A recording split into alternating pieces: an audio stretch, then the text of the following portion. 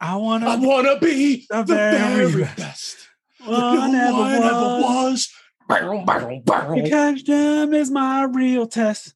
To train them is my cause. I will travel across the land. Searching far and wide.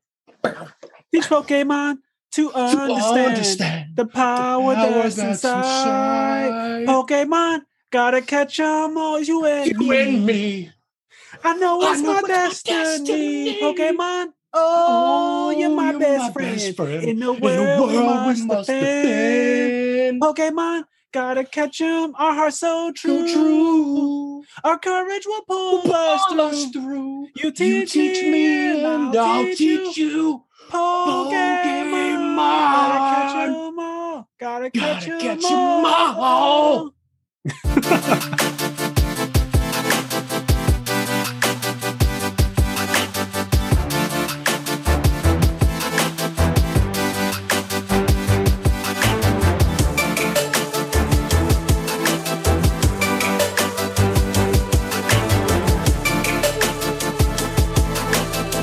Welcome back to the I Am Nerd podcast, guys. I am Freyway, and this is my host, Kenny. And we are here for episode 5, where we will be talking all about one of our childhood favorites, Pokemon. Pokemon, gotta catch 'em all.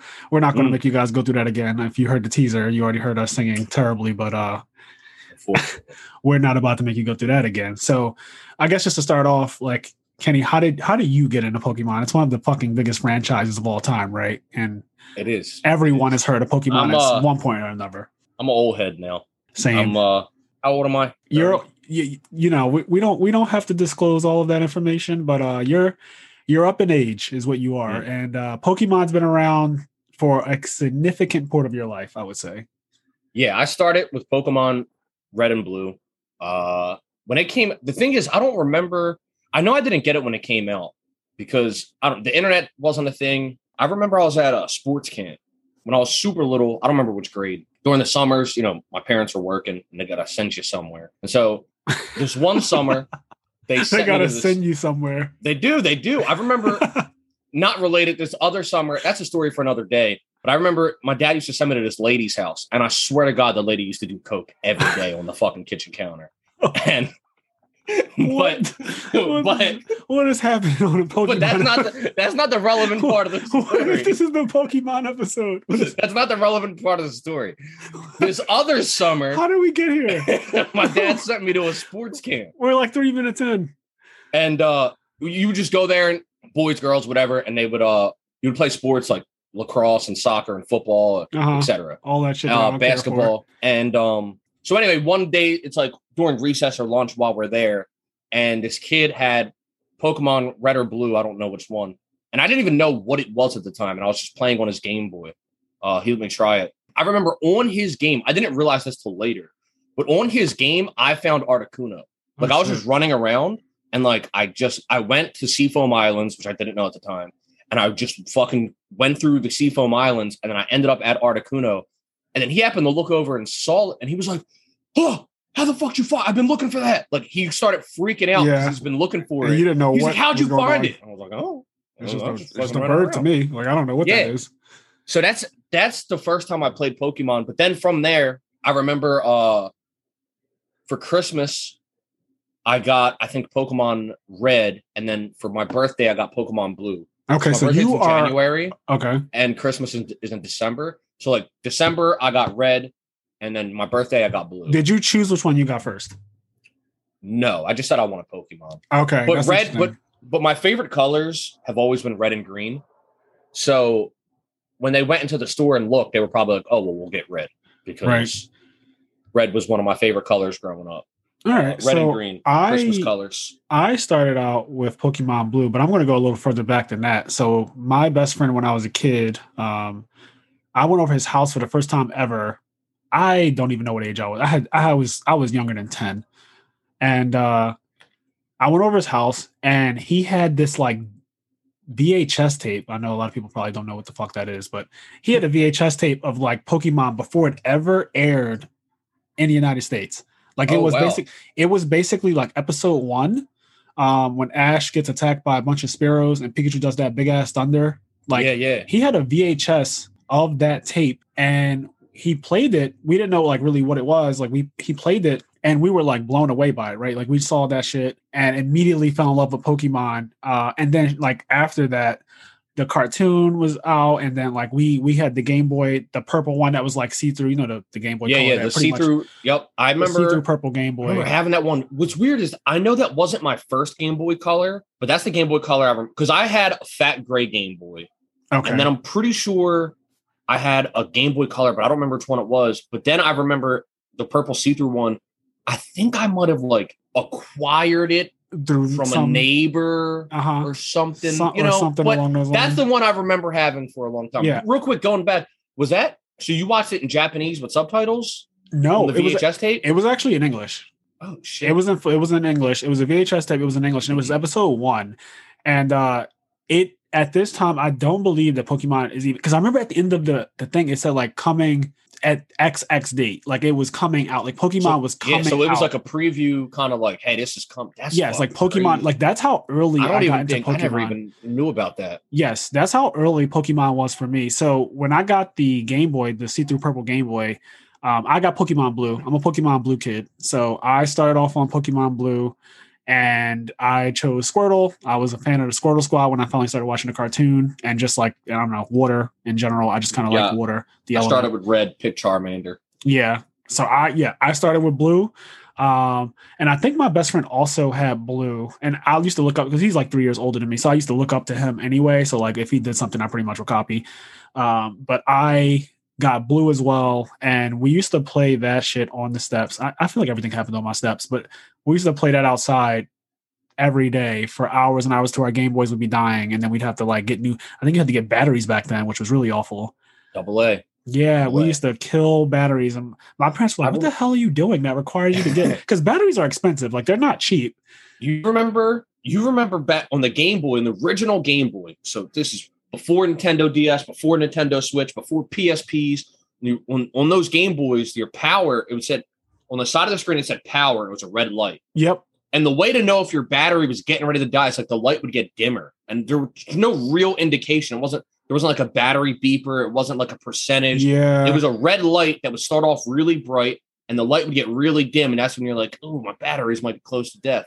I used to be scared of that though, because back then auto saving wasn't a thing. So funny story. Remember, this is our first Pokemon game, right? So we're new to the game. Internet doesn't really exist. Even if it did, Google didn't exist yet. Yahoo didn't even exist yet. So even if you could have an internet, there was no way to navigate the internet. Anyway, so I'm playing my Game Boy. I'm playing Pokemon. And then all of a sudden I start hearing like a like a beep. And I was like, what the and I thought that meant my battery was dying. The whole time your Pokemon's dying. It's the fact that my Pokemon was in red health dying. You were getting trashed. I thought I was in the middle of a battle and I heard the thing going off. And I was like, but Mom, my battery's dying. I need new batteries. And I'm like freaking out. Because you don't want to lose all your shit. There's no way to know. You know what I mean? Like at that time, you're figuring out also, all at the same time. There's like that sound used to be things. loud. It used to be. It was so loud. Like I think the two loudest like indicators of something dying is Legend of Zelda and Pokemon. Yeah. Like if you want to know if something is dying, you hear that loud ass. I don't even want to imitate it, but it was you guys know what I'm talking about. When your Pokemon's about to die, that sound is so loud. And so obviously they've dulled it now. Yeah. They did actually. In recent games, it still happens, but it's more dull. Yeah. And Pokemon Black and White, which is Gen 5, if I remember correctly, they instead of doing like the beep, beep, beep, instead of doing that, they actually changed the battle theme. Like the battle theme would like get more intense. Oh wow. When your health was lower and like it kind of picked up and stuff. That's and then cool. and it happened kind of naturally. Like, so if you switched to a full health Pokemon, like it would go back, but it wasn't a different song. Like it felt natural. Like it was pretty cool. So out of the original 150, what's your favorite Pokemon? The original Charizard. Actually, to be honest, though, my whole life it was like pretty much always Charmeleon specifically. Why Charmeleon? Because he was dark red. I just always thought he looked like a badass teenager. He was so. Charmeleon when I was a kid, looked like a bad teenager. My favorite age, like throughout my life, growing up was 17. Right, for whatever reason, like 18 and being an adult, 20, 30, that was like being an adult. And then like being a kid, you don't want to be a kid. 17 always seemed like the coolest fucking age. And Charmeleon, yeah, he's like a teenager. He's like you said Charmeleon is 17. Charmeleon is 17. Yo, he's cool as fuck. He had like the spike on his head. He had the horn on his head. He was dark red. And I thought the dark red just looked sicker than orange. Yeah. So if I'm being honest, it's Charmeleon. But I love the Charmander line overall, like Charizard, when you talk about fully evolved. But Charmeleon is honestly my favorite Pokemon of all So for time. me, like, he's so sick. I'm really kind of cheesy, but I don't care. My favorite Pokemon to this day, and even out of the original 150 is Mewtwo. You know, and some people argue against Mewtwo even being considered a Pokemon because he's Pokemon, man. Because he's a clone of Mew, which I don't know how that would make. I can real quick. Let me step in for you. I got your back. I'm coming to your defense. Right, I've heard people say that. Let's hear it. That don't mean a damn thing. I pulled up a couple things earlier from my memory because I remembered in Pokemon there is some wild Pokedex entries. Okay, wild Pokedex entries. Right. So if somebody's argument is Mewtwo is not a Pokemon because he's a clone of Mew, the first thing is Porygon. Okay. Porygon is an artificial Pokemon created as a computer program or some shit. Yep. So Mewtwo not being a Pokemon, that's already out of here. Yep. Right? You already disproved. We have things like Porygon. However, my favorite Pokedex entry of all time is my homie Kadabra. Let's hear it. So let me find which I think it's Fire Red, Leaf Green. Okay. Yep. So for example, Leaf Green, this is the remake of Red and Blue version. In Leaf Green, his Pokedex entry, the cool thing about Pokemon is there's two versions of each generation. Yep. And the Pokedex entry will be slightly different for each one. So you got to look at both to get the full story, I guess. That's a lot Leaf of work Green, too. His entry is it emits special alpha waves from its body that induce headaches just by being close. It's like, oh, okay, cool. It's a psychic Pokemon. Mm-hmm. Here's his Fire Red Pokedex entry. Kadabra. The Pokemon that evolves from Abra, allegedly. It happened one morning. A boy with extrasensory powers awoke in bed, transformed into a Kadabra. That's kind of creepy. Because that Pokemon doesn't even look like I wouldn't want to look like that. Like those things, they look scary. Like those things look scary to me. My favorite part is it happened one morning. Like it happened one morning. Whoever translated that with extrasensory powers awoke in bed. So whoever translated that shit. Apparently, normal people can just become Kadabras. Okay. Which I'm not a fan of.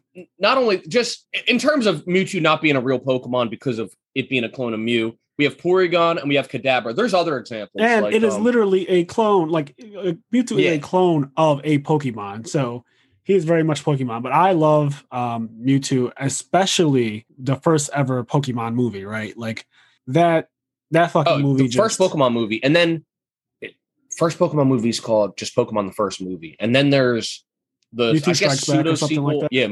No, Mewtwo Strikes Back was actually, I think, a subtitle for the first movie, right? And then Mewtwo Returns. Okay. I don't fucking remember. Mewtwo has a couple movies. Yeah. But the first one, I cried. I don't know if you cried, but I actually cried at the end? Life.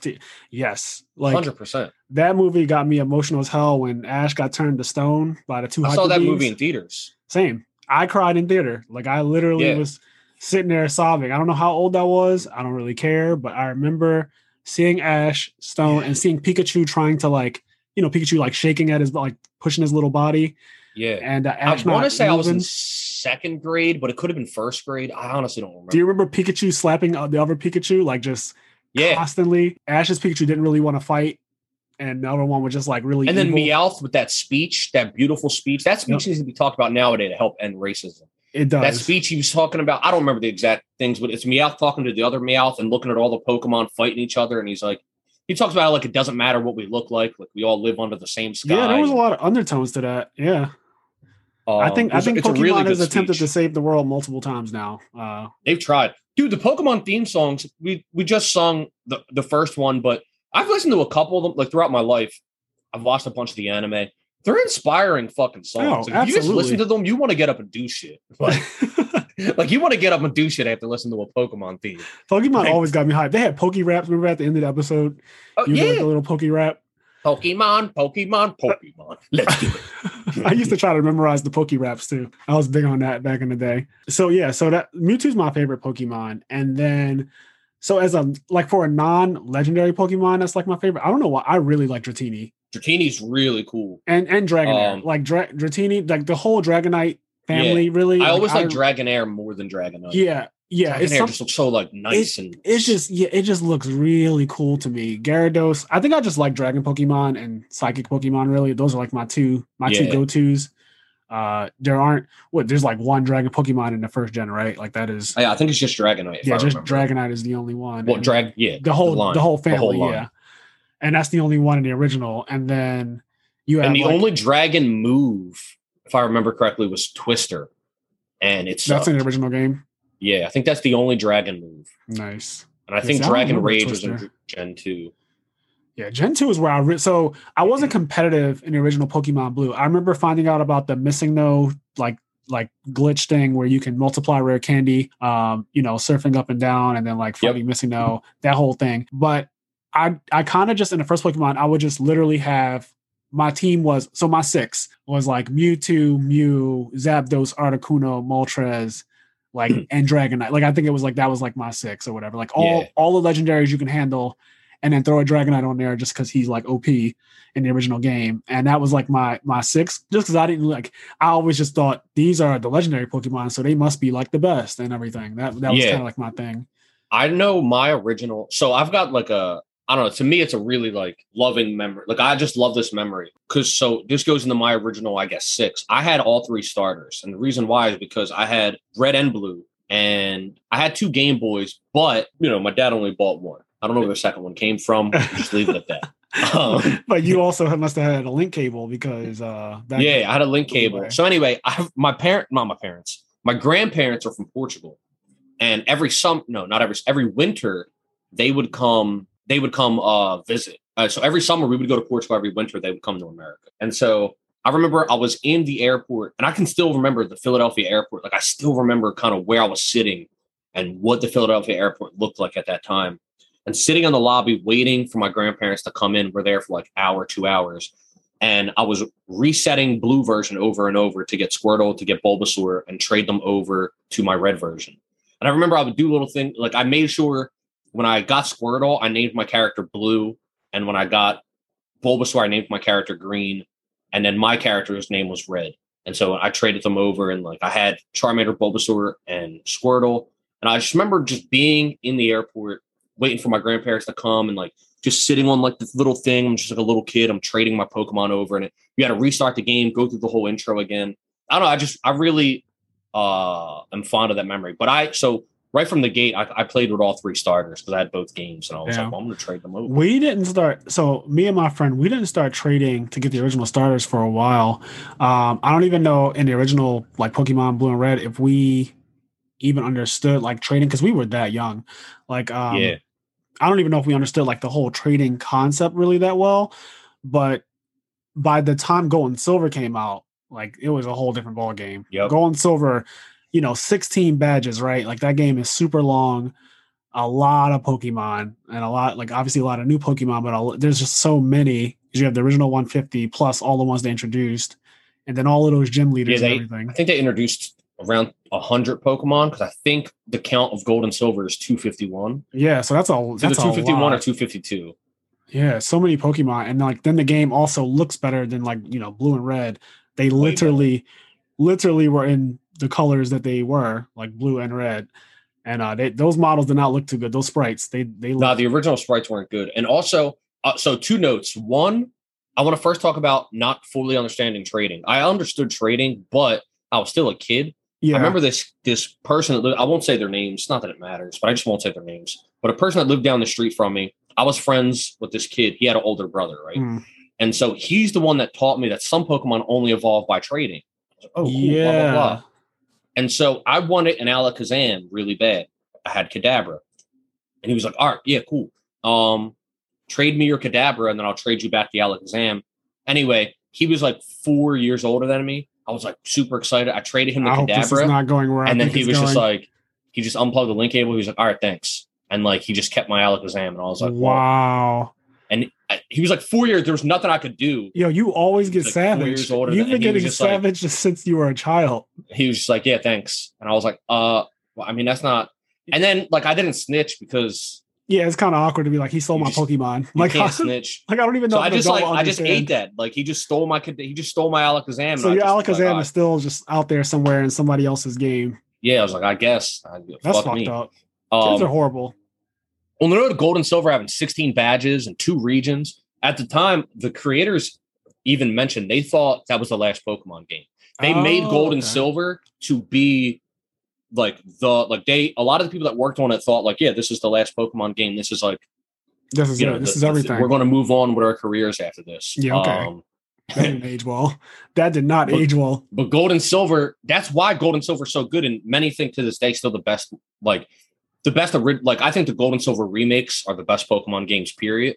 But still, like, their roots are in Gold and Silver. It had 2 regions, 16 badges. It had an epic final battle with Red, the main character from the game before. If you fucking make it up to Mount Silver, you beat the Elite Four twice, you get 16 badges. You climb Mount Silver, and there he is, the main character, the person you were in the last game. That's with his hand in his pocket and his shirt all fucked up and his hat like kind of messed up. Just sitting there, and you fight Red. He's got Charizard, Blastoise, Venusaur, Pikachu, like Snorlax. Yes, his Snorlax was real. I remember the Snorlax being so real. His Pokemon were like on level 80. Like that was the magnum opus of Pokemon, and they've made good Pokemon games since then, of course. But nothing Gold ever left Silver, the same feeling of Gold and Silver for me. Like it's another level. It's probably because that's like my coming of age. I feel like that's like me growing up and understanding like what I'm really doing in the game, right? Like Pokemon Red and Blue, like I played them, I kind of got what I was doing, but not really. Still very young. But then Gold and Silver, by the time those ones came out, like my competitive mindset was there. Like, you know, the concept of trying to really break things, like break the game and things like that. Like seeing Red, like, you know, Lance, like all of the gym leaders, Blaine, everybody, like that shit was so iconic and still is to this day. Like I think Gold and Silver is definitely, when people think about Pokemon games, like those are like the games. Pokemon Gold and Silver of the non-remakes, I think is just insane. Like it had the most put into it at that time. I mean, since Gold and Silver, everybody has always asked, can we get 2 regions? Like, can we get 2 regions? We don't get 2 we've never gotten 2 regions since then. We've never gotten more. Now they've introduced things like the Battle Frontier, which are really cool. Yeah. And they have their own type of gym leaders. But so since Gold and Silver, has there ever been a game that has had 16 badges after that? Like, or is that just like a Gold and Silver? Just Heart Gold, Soul Silver. Wow. The remakes. Yeah, Rubians, no, I don't think so. They had the Battle Frontier, which introduces something like badges. They had like the battle medals or whatever. Yeah, and the Battle Frontier. That's different. It wasn't quite the same. And the Battle Frontier was dope as shit in Platinum version. And an Emerald. It's an Emerald. It's in Platinum. I think it has a slightly different name in the 2 games, but an Emerald and Platinum. And they're really, really cool. But it wasn't quite the same as the experience of getting another region or getting your old region back. Johto and Kanto. So iconic. So what out of those original 8 gym leaders, who's your favorite? So it's let's name Brock, Misty, Surge, Erica, Blaine, Sabrina, Giovanni. Who am I missing? And Koga. Did I say Koga? No, you did not say Koga. Okay, so that's the original 8. Man, favorite. So I'll go first then. I know mine because I love Blaine. Only because he's kind of a troll and he had that fucking diesel ass Magmar.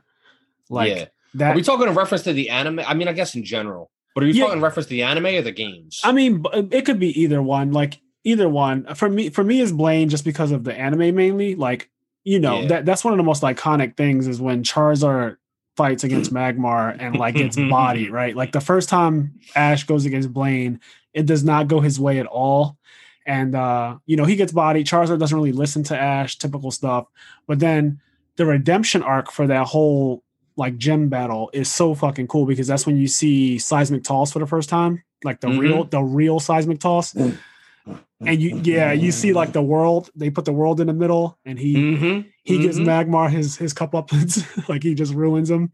Magmar, by the way, if you watch that again, if I remember, Magmar's done before he gets thrown. Oh yeah, Charizard flies him up and he has the spinning. eyes. He has the swirly eyes way before it even gets to that point. Charizard doesn't even toss his ass down yet. Yeah, Magmar's done. Like if it was a judge, if there was a judge in that battle, like a real judge, they'd have been like, Magmar is unable to battle because Magmar was done. Yeah, the second he got lifted into the air. That gym battle, that's like one of the most iconic gym battles it's also for a really long time. Seeing Fire Blast is also cool as shit in the show because I've seen Fire Blast in the game, but then when you see it in the actual show, like that fucking huge ass symbol coming out for fire and like just I remember, doesn't it almost hit Pikachu and Pikachu's hanging off the edge of the thing, almost falling into the lava? Yeah. Speaking of which, like the danger that Ash was getting into fighting on a volcano, like literally his Charizard got dragged into the lava by Magmar, and Ash is like, oh, I thought that we were fighting on a volcano, and Blaine's like, yeah, and under the volcano counts too, and like his Pokemon's just in lava, like what is going on here? Like this is first of all, Ash is a kid. He's been a kid for the last 30 years. And his Pokemon just fell into lava, and Blaine's like, yeah, well, fucking deal with it. It's fucked up. Yeah. Blaine's sick. I think it's tough. I think because of the anime, my favorite would be Brock or Misty, just because of the anime. They like travel with them. And I remember in the games, like, because I played the games first before I watched the anime. And then I remember when the anime came out, I was like, oh man, like I wish Brock and Misty could follow me around. That'd have been cool, actually. But in terms of the actual gym leaders, I remember liking a lot of them. I think my favorite is probably Giovanni, just because he looks like a gangster. Like Giovanni just has like the suit. Like I've always liked the button-up suit, and he's he just looks like I always saw him as like the main villain. Like in my head, he was like the main because like he had that whole relationship with Mewtwo and stuff. Like the team, obviously Team Rocket. I always saw him as like this really crazy villain that was like super difficult to deal with. What kind of Pokemon did Giovanni use? In as a gym leader, if I remember, he mainly used ground types. He used Nidoking, Rhydon, I think Golem, maybe. I'm pretty sure he used ground types as a gym leader. Yeah, I think his main Pokemon was Nidoking. Okay, I think. Yeah, my memory is very vague of that whole period, and I remember. So Sabrina is like psychic, when you beat him, the TM you get is Fissure. I'm pretty sure, which is the one-hit KO ground move. That sounds familiar too. That's like coming back to me. I remember using Fissure and then finding out later in life that shit is like for competitive purposes. That shit is banned. You cannot do that. You cannot be going around fishing people. I used to be a horn drilling, fissuring fucking asshole to all my friends. Like I would literally go around. What was the ice one called? Sheer Cold. Yeah, Sheer Cold. Yep, Kyogre. So out of Kyogre and Groudon, Kyogre is definitely my favorite one. And I used to, again, go around sheer colding people's Pokemon. And they'd be like, what the fuck? Sheer cold. Yeah, for me, it's Groudon. I tended to always lean toward the more red fire. And this makes sense. I started with blue and I kind of kept with that. Yeah, like gold, silver, I picked gold, ruby, sapphire, ruby. But I always ended up with all of them. By the time Ruby Sapphire came out, I was buying them with my own money. Like I remember getting... Actually, no, funny enough, Ruby, I didn't even know existed at first. When Ruby, because Gold and Silver, and then, I don't know, there was like some period of time, it felt like a long time, but I think in retrospect, it felt like a really long time between, if you're talking about the period between like Gold and Silver and Ruby and Sapphire. Yeah, it felt like really long. I think in hindsight, it wasn't. But it just felt like, really long. It felt like it was 5 years to me. Yeah, so I remember my friend Cheyenne had Ruby version. I didn't even know Ruby existed. This is a homie move right here to even trust me. He let me borrow Ruby version because I didn't know it existed. And he was like, as long as you don't delete my data. So I had the Game Boy Advance SP at the time. I remember I hit new game, right? I new gamed his cartridge, but I never saved. Oh man. I kept it plugged in and I played the game for like a week straight without turning it off, without saving it. And then next week I went back over his house and I gave the game back to him. And then I think when I came home from his house that weekend, I convinced my mom to buy me Ruby version. And then that's when I got Ruby and I started playing Ruby. That is an immense level of trust because I have put hundreds of hours into Pokemon games in the past and having my data saved over or worst case corrupted, and I'm sure we've all been there. Yeah. That shit makes you feel sick in the stomach. It's awful. It's an awful feeling. I've turned my Game Boy on before and my data wasn't there, and that is like the worst feeling in the world. Like knowing how much you worked for all of that stuff and then it's just gone. Yeah, for any game. I've just not Pokemon, but I remember when I lived with my cousin Nick, who you guys will talk to soon enough. One of the best melee play. Well, we'll get to it. Yeah. I remember he fucking deleted my Paper Mario data on N64, my cousin. And I'd come home from school. I'd turn on Paper Mario. I had like every badge. Badges aren't the same thing. They're like skills in Paper Mario. Anyway, I had that game complete. I turn on Paper Mario and my file, instead of saying Mario, it says 444444444. Oh no, like the little kid thing too. Like he just didn't even know. He just like put how old he was as the name of the file, and I wanted to cry. Yeah, I've been there too with the cousins overwriting some save data, and I just feel like I want to kill myself as a 9-year-old kid. That's how I got into Ruby, and then from there, I got Sapphire, and then Fire Red and Leaf Green were the remakes of Red and Blue that came out at that time, and then from there I always got like that's when I'm walking to GameStop myself to buy the games myself. Yeah, at that point, and from there I always bought both versions of Pokemon because I just like having both versions. I like getting all the different shit. I deviated. So when Silver and Gold came out, I'm just going back to this. I actually did end up going for Ho-Ho's game, like Gold, and not Silver, because I didn't like Lugia for some reason. Like I saw Pokemon 2000, and I don't know, something about Lugia just didn't really sit well with me. Like the way he got kind of trashed by the legendary birds or whatever. And then looking up Ho-Ho's stats and seeing seeing that Pokemon just had like way higher stats and just like better overall to me. Sacred Fire, like I was like, yeah, I'm a Ho-Ho fan. Was cool. Also, he was in the first episode of the anime, so there's like memories there in that. Like, yeah, there's a Lugia movie, but maybe not the first episode. But I think it was the first episode. Very early on in the anime, Ash and like Generation 2 doesn't even exist yet, and Ash looks up in the sky and he sees a Ho-Oh fly, and then he tells Professor Oak, and he's like, "That Pokemon doesn't exist. You're an idiot." Is it Rainbow in that episode, or is it Gold? I'm pretty sure there's a rainbow behind. There's a rainbow that trails behind him. Okay, because I remember seeing the bird in the sky, and it's like I feel like it was all gold at one point. But I think his body is gold, and I think his body is gold when you see him. But I know what you're talking about. Like that whole Ash literally seen that Pokemon super early, and then it doesn't. We don't even know what the hell it is for years after that. Yes. And so now I want to ask you, did you ever play Pokemon Stadium? Yeah. Oh, yes. I played that game so fucking much. And you would plug your Pokemon game into the pack, and you'd play Pokemon Stadium on the big TV, and you could transfer your Pokemon over. That shit was amazing. That Pokemon Stadium was so fucking fun. Like, I played that game so much. The mini games with my friends and just going through. I played that game so fucking much. Same. I was big on the mini games. You remember the Lick a Tongue mini game where you had to like eat sushi and shit? Yeah. I used to play that shit. So I would literally just load up Pokemon Stadium to play the mini games. Also, this is going to be hard for me to describe. I hope to God somebody can know what I'm talking about. There's a crowd cheer that's used in Pokemon Stadium that I swear to God, it's a free use like cheer that has been used in so like basically. I'm not going to be able to accurately imitate it, but if you play Pokemon Stadium, just play the game. At some point, you'll hear a cheer where it's like kick his ass, ho ho, but he doesn't actually say kick his ass. That's just kind of what it sounds like. But he's like ho ho, like, and you just hear it, right? You hear it in the background of that game. Since playing Pokemon Stadium, I've heard that like exact soundbite in so many instances of movies or shows where there's a crowd cheering. I'm like, that's the Pokemon Stadium cheer. So me, the one that I remember the most from Pokemon Stadium, as far as when I used to do like Psychic with Mewtwo, right? And just one-hit KO things. The announcer would be like, taken on a word, go. Like he would. Yeah. You remember that one? He would be like, taken on a word. I used to love when I heard that shit, it made me hype. The Pokemon announcer Stadium, was too good. That game was super iconic to me because like seeing them super 3D models. I might have to replay that. I might have to stream it or something. Seeing how tall Mewtwo actually is, like, you know, Mewtwo's like fucking 8 feet tall or some shit. Like he's absolutely ridiculously tall.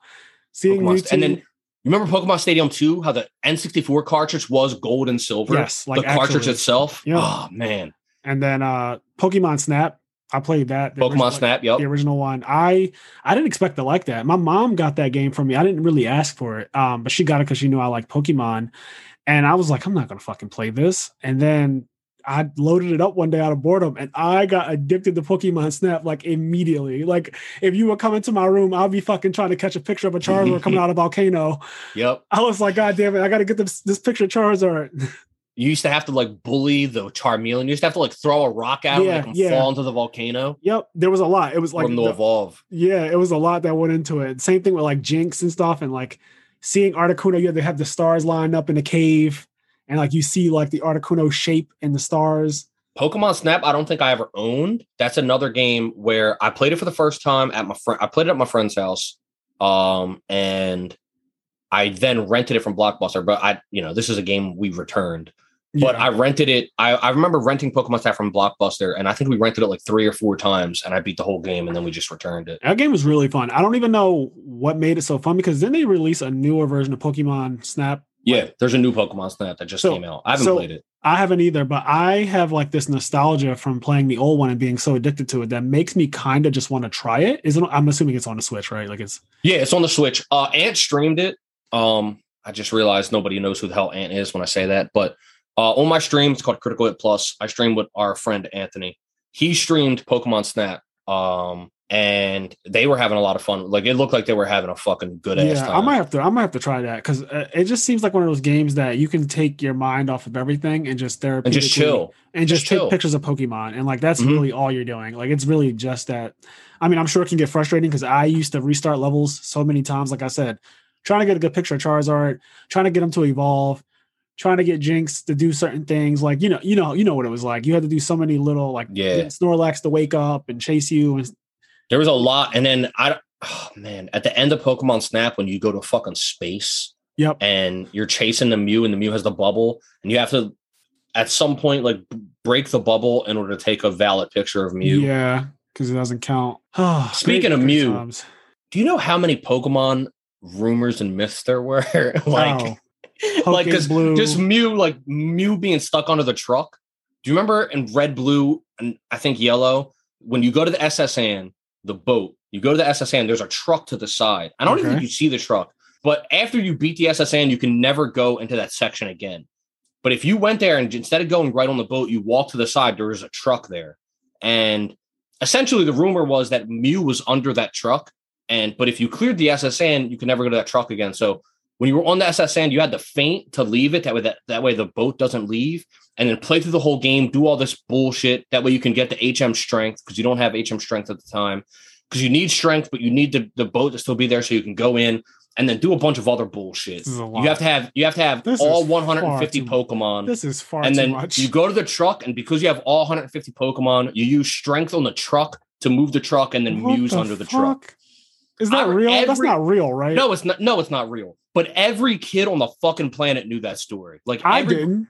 Well, I fucking didn't. That sounds ridiculous. That sounds everybody. Maybe I knew it and I just rejected Mew was under the truck. Mew's on the truck. This is how you get Mew. You got to blah blah blah blah blah blah blah.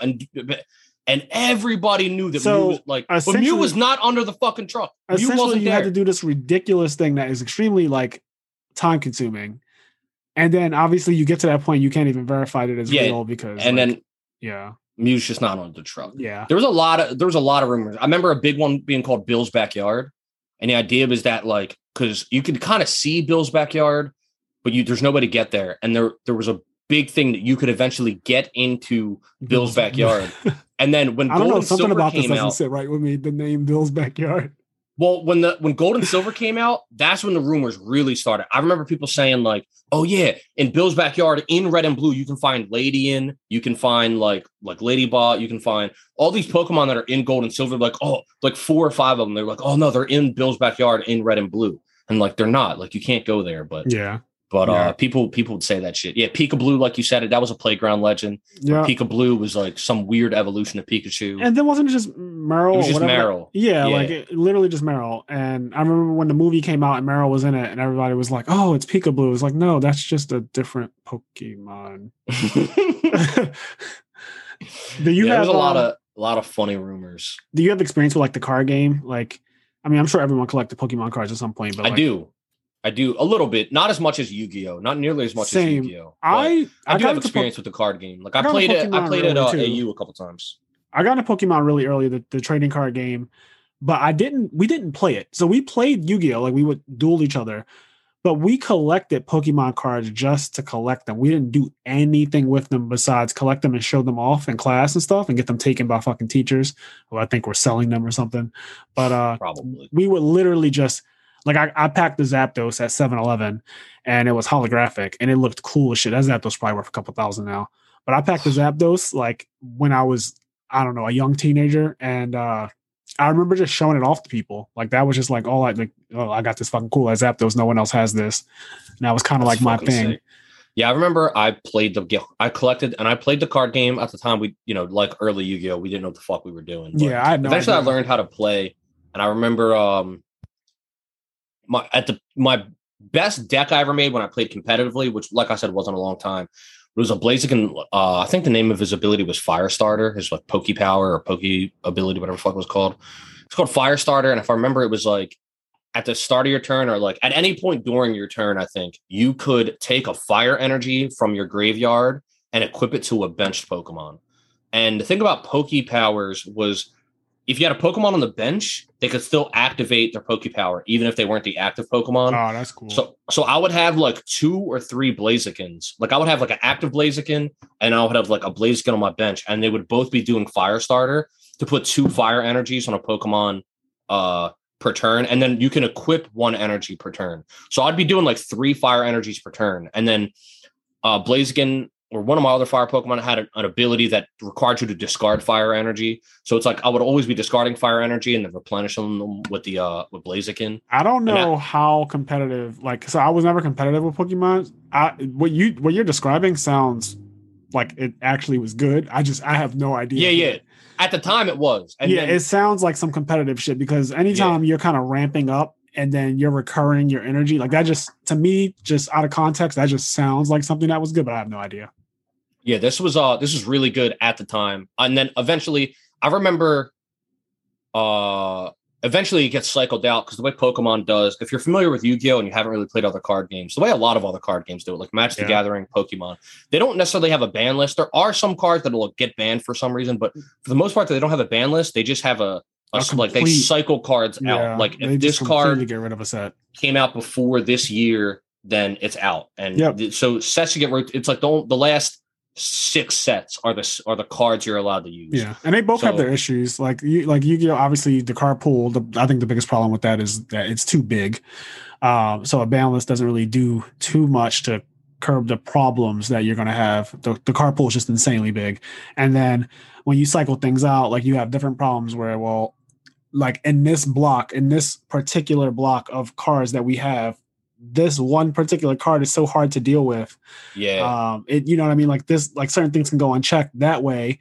Cause it's like, how do you deal with this card in this block? This is the best card in this set or in this block. And there's really not many outs to it. So it just becomes what everyone is playing. Another thing about the Pokemon, although it's true in both methods, the Yu-Gi-Oh! Method could be better in terms of ban list. Hold on, let me just start over. So basically with the Pokemon and Magic method, it makes it so that we were talking before how in Yu-Gi-Oh! You always have to buy the new pack, buy the new sets because the ban list will ruin the old cards and new cards will just be better anyway, right? Yeah. And Pokemon and Magic, it's more direct. You literally just can't use the old cards because that set gets cycled out. Yeah, like you don't have to think about it. So Pokemon, it's more direct. But that said, I think I respect the Pokemon method more because even though they're forcing you to buy the new cards, that's just like the way it is. Whereas in Yu-Gi-Oh! Sometimes it feels like spite. They're like, well, we're just going to nerf this deck. Because even though they don't cycle the set out, they just nerf it to shit. And then they're like, well, now you got to use this. I don't know. Yeah, everyone who plays Pokemon, everyone who plays Pokemon, you know that soon this set is getting cycled out. Like there's no, you know what I mean? Like it's not really like a surprise when it happens. It's like, well, this is happening soon. Whereas with Yu-Gi-Oh, the whole thing about Yu-Gi-Oh, and this is part of the reason why the game was so great, is the craze that comes with a ban list, right? Like, like people speculating. You get to speculate on what, because the card pool is again so huge. You get to speculate on what even is going to get banned. What are they going to bring back? Exactly. You have no idea. But yeah, not to get too much into like the ban list and the Yu-Gi-Oh stuff, but I didn't really play the actual Pokemon trading card game, but I did enjoy collecting the cards. And then at some point, I just completely stopped for like no real reason. I think I just maybe took Yu-Gi-Oh more seriously or something, and I just was like, you know what? None of my friends really played the Pokemon trading card game, like actually sat down at a table and played each other. So I just kind of was like, yeah, that's not competitive enough for me. And I just completely stopped. And now I know that a lot of Yu-Gi-Oh players have actually invaded the Pokemon community, and they started playing the Pokemon trading card game. And I looked into it. I was like, why are people switching? Like, what is making people want to play Pokemon? And I learned that you play in tournaments where it's one game. Like, you don't play multiple games. Like on Yu-Gi-Oh, you play best 2 out of 3. Magic, same thing, best 2 out of 3. And in certain formats, like in Yu-Gi-Oh, like ARGs and stuff like that, you play like best 3 out of 5 in the finals and stuff. But in Pokemon, it's one and done. So there's not like, you're not side decking. You're not like trying to redeem. Like if you drew bad, there's no like redemption for yourself. It's just like straight up, you play one game, this fucking 12-year-old beat the shit out of you. And then you just have to be like, yep, I took my L and it's on to the next round. And I cannot cope with that idea like that. Yeah. Because it's a card game, so it has variance. And I just imagine like losing, like traveling somewhere really far and then getting bad beat and being like, damn, I only got to play that kid one time. I remember maybe that's how it always, I don't remember it being that way when I played. I played mainly at AU, Alternate Universe, same place I played Yu-Gi-Oh! Yeah. And they had a Pokemon League there. And I remember playing the Pokemon card game there. They actually still run it there. Okay. I think every Tuesday or something. I don't remember the exact day. Maybe it's every Wednesday. But anyway, I would play it there, and I've seemed to remember it being 2 out of 3, but it probably was back then. And I just talked to some of the Yu-Gi-Oh players, like not recently, but back in, it wasn't that long ago, like let's say 2017 or something, when a lot of people started switching over to just play Pokemon because they were like, oh, the prizes are insane. Like, you know, it used to just be like scholarships and stuff, but I think it became like the prizes started to become worthwhile. Or to Yu-Gi-Oh players who are not used to good prizes anyway, I think anything is kind of better than what Yu-Gi-Oh, you get a get 7 packs and a box and a used Switch and a PlayStation without the power adapter. I remember shortly after I met you, the Red Caps had that PS3 tournament, right? Yes, which I won. Yeah. I think that's the tournament. I met Cairo where he fucking stacked my deck. Oh no, not Cairo, not innocent Cairo. Stacked my deck. Yeah. Anyway. Yeah, the prizes for Yu-Gi-Oh aren't that good. So I'm just kidding. Cairo didn't stack my deck. It's an ongoing joke. I just wanted it's an ongoing joke we have. He didn't really stack my deck. But yeah, I remember just people switching over to the Pokemon trading card game, and now, so we talked about inflation a bit in the last episode, but we can go into that again because Pokemon inflation is insane, right? Like the Charizards that are selling for hundreds of thousands of dollars, or that's why I remember it was Charizard sells for $100 was the big thing when I was young. It was like, if you have Charizard, it sells for $100. That's exactly how when I grew up, that was like the big thing. Like, oh, that Charizard is worth $120. Like you have to pay $120 for that Charizard. Yep. And now apparently PSA 10 graded original Charizard holographic, you know, Logan Paul's wearing it around his neck to fight Floyd Mayweather, and it's, you know, it's worth however many hundreds of thousands of dollars. I always said if I could go back in time, I would, like, people, you know, do all this shit. I would just get like 10 copies of Superman, the very first issue Superman, like Action Comics #1, and like 10 Charizards. That's what I would do. Yeah, Charizards are they're up there, and it's not just Charizards either. Like, you know, certain Gyarados. Like Sean McKay was telling me that he bought a ton of Gyarados, like old ones, and I was like, "Did you pay?" He's like, "Yeah, they're actually pretty expensive. Like the older cards are just so much money now. So inflation has hit, like we said, like every trading card game. So I wish I had my old Pokemon cards, but of course, you know, those are gone. I did not take care. I didn't even have them sleeved. I don't think I did not take care of my, like when I was a child, I did not take care of my Pokemon cards. They were just in a stack on my dresser or something, or like a binder. I actually did. I had sleeves and those plastic card covers super early because my uncle collected like baseball cards and like the hard cover, the hard ones, like top loaders. Yep. So I remember, speaking of the card market going up, there's no way he still has this just because of how many years have passed. I don't know where it would be now, but my uncle had a Shaq rookie card. God damn if we could find that now. Jeez, a Shaq rookie. Yeah, I feel like that's like life-changing money and value with that one. Anyway, before I get too depressed. Yeah, I know, right? Because I think about stuff like that. Like, I'm sure that there is something or some things that I had long ago that would now be worth several thousands of dollars just because of how inflation has affected the trading card market. It's not even crazy to say. Like, old cards are just worth infinite now, period. Like the end. They're just worth infinite. And they really are. There's really no like real reason why they suddenly jumped. I think the pandemic just accelerated people's boredom and they were like, you know what? I'm just going to charge in for this. Like, I'm just going to charge the sky. And if someone is willing to pay it, it is what it is. And people just started paying it. So that's where we are now. What it fucking is. It's fucked up.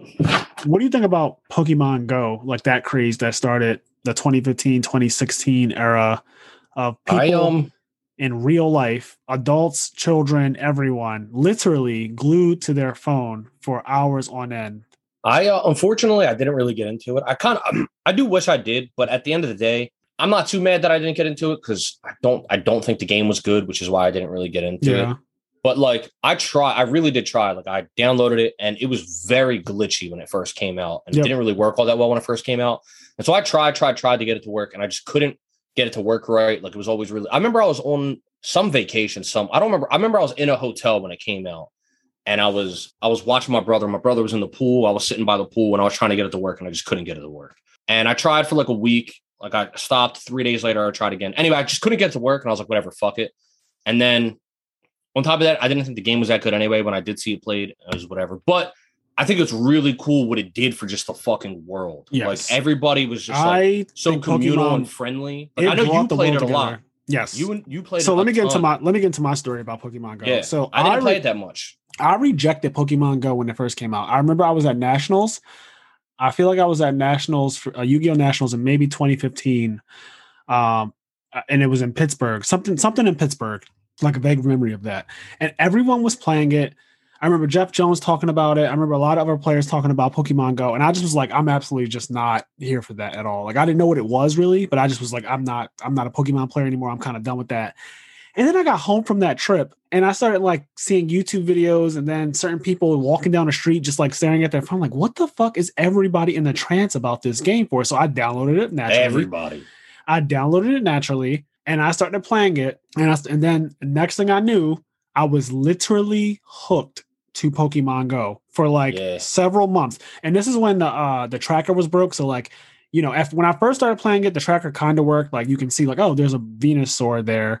And, you know, the closer you get to it, like the bigger or whatever it would get. But then at some point, the tracker just broke. Like it just did not work. And the company wasn't very good at the way they dealt with like PR. Like they didn't say if they were going to fix it really. They just kind of like dirtled around. The game had made $25 billion in like a year or something crazy like that. So like they were super rich at this point. And I just felt like we have been discarded. Like all the customers have been discarded. And I still played it for so long every day. So here's how bad it was. I would be at work. Remember, I'm an accountant. So I would be at work and I would have my phone on do not turn off screen. So like my screen would never turn off. And I would just be sitting there like I would be working, but I would also just have my phone like kind of on the side so that I could always like watch if a Pokemon just popped up in my area. Cause like where my job I think was actually a gym back then. And so like randomly like Pokemon would just like, you know, they'd be wandering around and I would get so excited. And sometimes I would even be like, hey, I'm going to the bathroom real quick. And I would legit walk out of my job to like walk around the building to like get a Pokemon. That's how crazy it was. It got me walking outside. Like I used to walk to hatch eggs. Like I used to walk with my friend Medina all the time. We walked far. We walked the entire Center City, Philadelphia, and we would meet people. Like, we would meet random strangers on the street and we would become like groups for the day. Like we wouldn't even become like long-term friends or anything. We would just be like, today I just happened to stumble upon this group. And me and him would just follow them around and we would all be like looking for like, oh shit, there's a Charizard there. And we would sometimes run for Pokemon. Like you'd see something and you'd be like, everyone's running towards it. You'd see people down the street running. And you're like, oh shit, like something must be over there. It was crazy. Yeah, like at the time, I'm a full-on adult at this point. Like I am fully an adult. So sick. And I was so hypnotized and just like I couldn't get out of it. I was in a trance. I used to be at work and think about getting off of work just to play Pokemon. I didn't care about anything else. I wanted to get home, change my clothes, and immediately go back out to play Pokemon for like up until like midnight. Like I get home and I wouldn't even think about anything else. I barely would eat. Like I would just be like, I want to play Pokemon Go. That was all I did. I used to so next to my house is a gym as well. And I used to defend the gym. Like I was was it Mystic, Team Mystic, so I was blue. Yeah. And I used to defend the gyms that were like in my area and put my Pokemon up. And every time somebody would take them, I would like wake up at like 3 a.m. and check. And if they were taken, I would retake them. I was crazy. I was a psychopath. Like I full on just an addict. Like I have a very addictive personality, which is why I don't do certain things because I just don't trust myself enough because I'm very competitive. And two, did you end up spending any money on the game? So you said, did I end up spending any money on the game? Yeah. Did you end up spending any money on the game? Because like a lot of those phone games, some people end up fucking going bankrupt playing. Let's talk about that because that's how I knew I was getting a little too far into Pokemon Go. I started to swipe my credit card for Pokemon Go. Ooh, and it got bad. It got bad. I needed incubators and I needed more Pokeballs. And I started to buy incubators because that was like I don't know how the game is now, but like the meta thing to do at the time was like, you need incubators to hatch eggs. And eggs could be pretty much anything. So I used to spend money on a daily basis on Pokemon Go. I mean, I was cashing out like a madman. I couldn't help myself. Like I was cashing out. And so I spent a couple $100s in a really short amount of time, right? And they wouldn't fix the fucking tracker. So I remember my friends started to quit out of frustration. Like Medina quit, like other people started to quit out of frustration. And I was the last one holding on because I just was like I loved it so much. And it got to a point where I said, you know what? I didn't even know this tracker issue because I didn't play, so I didn't even know about this whole tracker. Oh yeah, issue like the tracker was a big deal because like you could find Pokemon and then you just like it got to a point where you just couldn't. Like anything you found was random for a while, like months, like literally months. You would be going around, walking around the city, and you wouldn't know what you're going to run into. Which that's kind of cool, but I guess because the game was presented originally with a tracker, everyone was so like focused on having one, and so the company got a lot of shit for that. But anyway, I spent a lot of money on the game. And everyone started quitting. Eventually, when I started learning that people were like location spoofing themselves to get stuff, I was like, all right, at this point, like I'm not about to get involved in the whole location spoofing thing. Like if people are just going to have, so certain Pokemon were locked to like the UK or like Europe. Yeah, I heard about this. Yeah, and like China and stuff like that. Like I think like certain countries had certain Pokemon you can only get, and I would start to see them in my area a little too much, and I was like, "There's no way, right? Like there's just no way." So that started to make me like a little sad. Just I didn't want to play it as much, and then I just finally stopped. I stumbled upon a Reddit thread that was like, you can actually get back all of your money if you go on the Apple Store, go to the Pokemon Go app, and basically write this exact thing. So the guy like put exactly what you need to write. And I did exactly that. It said, essentially, I got into this game under the assumption or like the presumption that, the tracker would be fixed in a certain amount of time. The company said they would fix it or whatever. And it never has been done. It's been months on months on months. It still hasn't been fixed. This game is basically not what I originally purchased. And so Apple refunded every single penny that I spent on Pokemon Go, like everything. Like, I mean, my entire whatever I spent got completely refunded. I'm talking about everything, and it was almost immediate. Like it was the same day they refunded everything, right? So I was like, wow. So then I went into my Pokemon Go file. Like I opened my file up to see like what the file looked like now because I bought all these incubators and Pokeballs and shit, right? So I went into the file, and I still had all the gold and incubators and everything, and I was like, wow, that's like kind of crazy. Like I was able to buy stuff and then get my money back for when I still have the stuff. So then at that point, right, I was like, okay, I'm not going to scumbag. I said, I'm still completely quitting this game. And I just never played it again. Like literally, I have not played Pokemon Go since like 2016. Literally never went back to it. I still have Pokemon Go downloaded on my phone and my character's probably still on whatever I wasn't max level, but whatever the max level was at the time, I'm really close to it, I would say.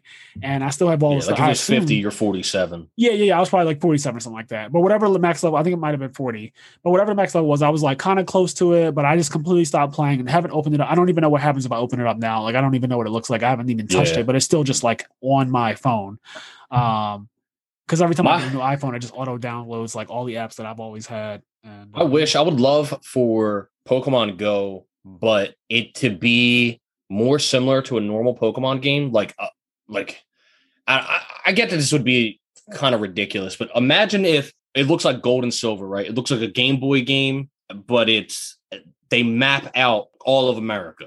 right? So they just map out America, and then but they put Game Boy graphics on it. And as you walk around, you have like a little sprite that's walking around like Game Boy America. Yeah, that would be cool. Like that'd be, and then if like the Pokemon and everything was more like normal Pokemon stats and normal Pokemon. Because that's your gripe with it, right? You said it wasn't a good game, and I get why, because real Pokemon, like the original Pokemon. Pokemon Go was basically like you throw balls at the Pokemon, you catch them.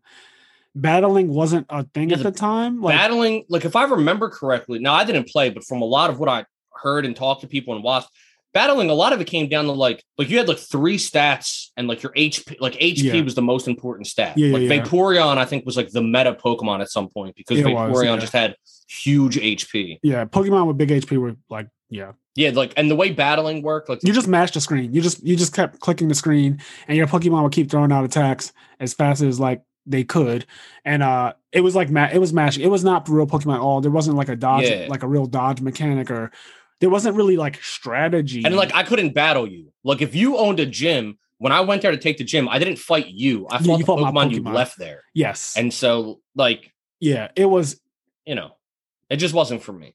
Yeah, it wasn't real. Like it definitely wasn't real Pokemon. But the community it did, I thought was amazing. What it did for people, I am jealous. Pokemon saved the way. It ended a lot of shit. Like at the time, like people who you wouldn't expect to, I guess, be socializing with each other were like socializing with each other, which I think is amazing. Like humans were really cool.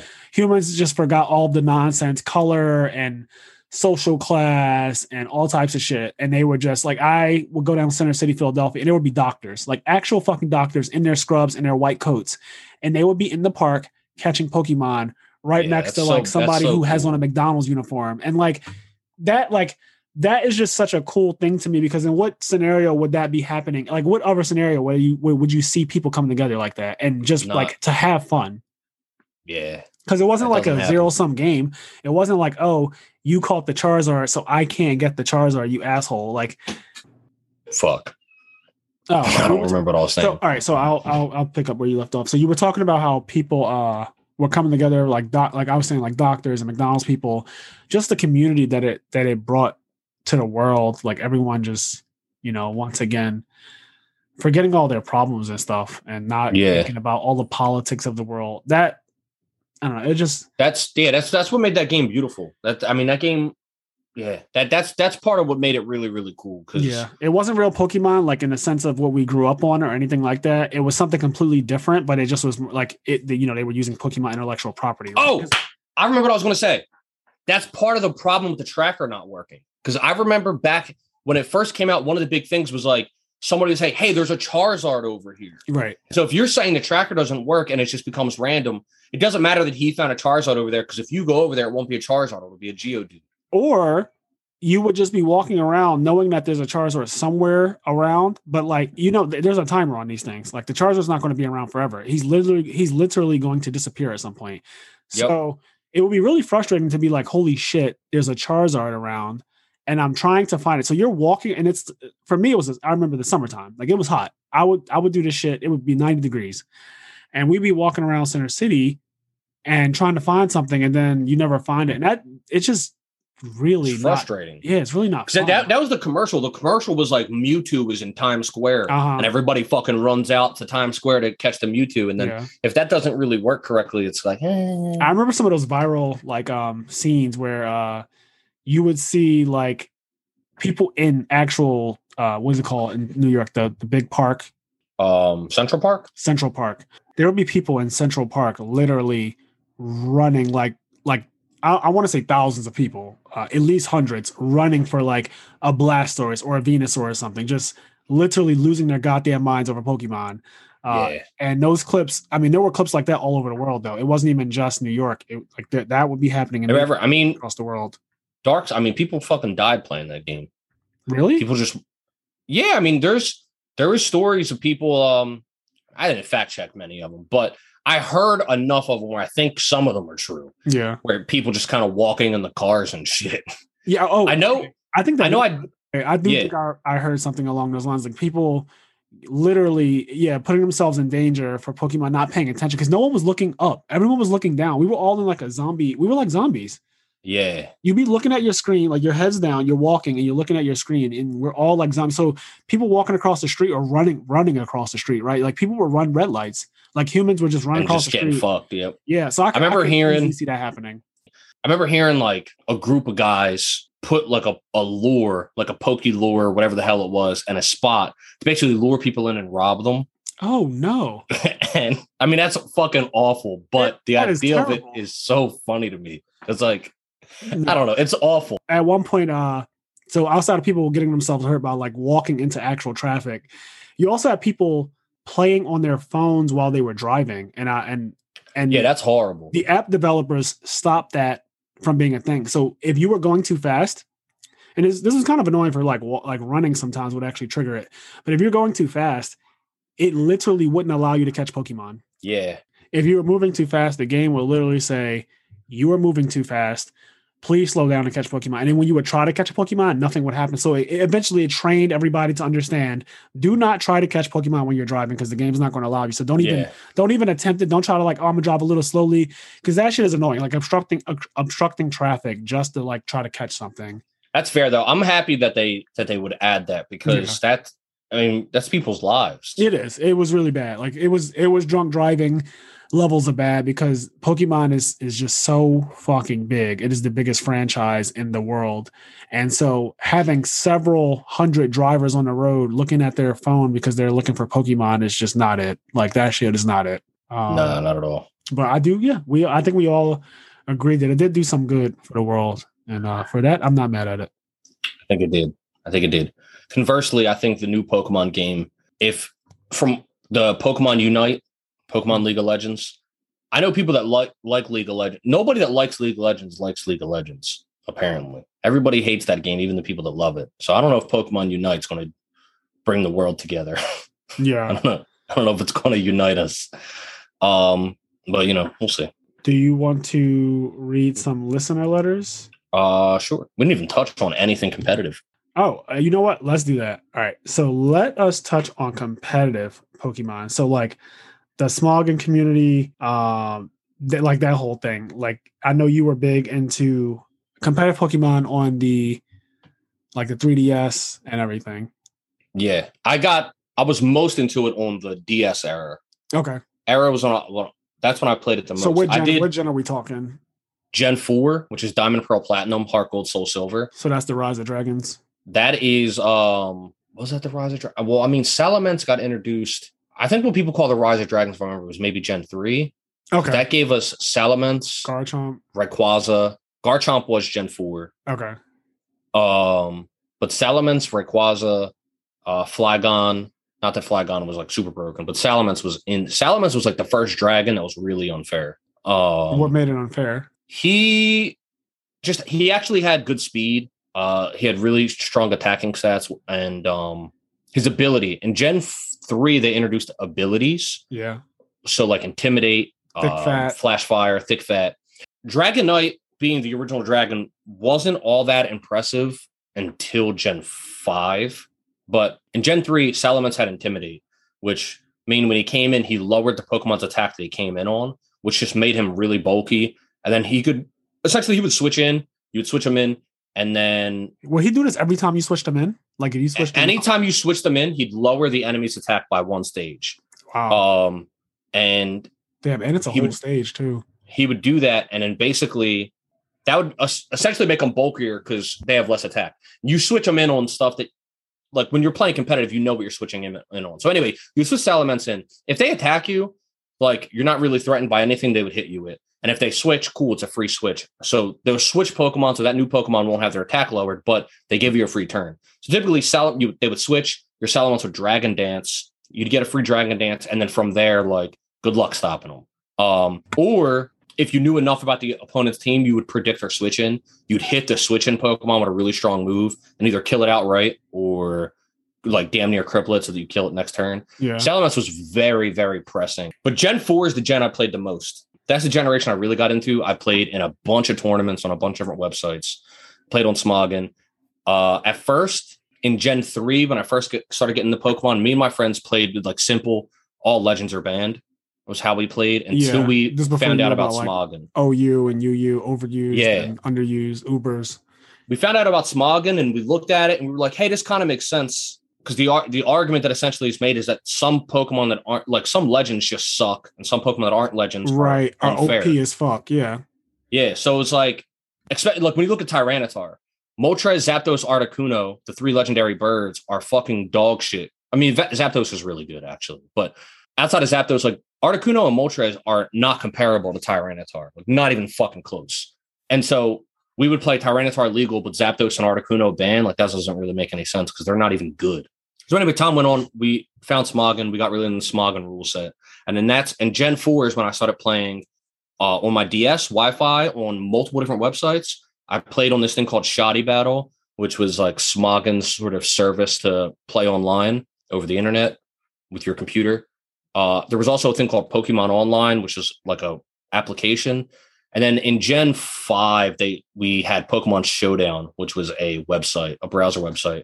And that's mostly what everybody plays competitive with online now. But I got really into it Gen 4 because that's when you could play Wi-Fi, and that's when I entered like a bunch of tournaments and played it a shit ton. And it's my favorite generation in terms of competitive by far. Yeah, you pretty much taught me everything there is about competitive Pokemon. I didn't even really know about Smoggin before I met you. And seeing that there was like a whole community, like a Reddit thread, basically, you know, like a message board that just had all of this competitive information and teams and anchors and just how you the truth, man. Like having a core on your 6. And it was really cool just to know that, like, holy shit, there's this entire community of competitiveness that exists out there that I could be a part of. And at the time, obviously, I was already mainly into Yu-Gi-Oh. Yep. Yeah.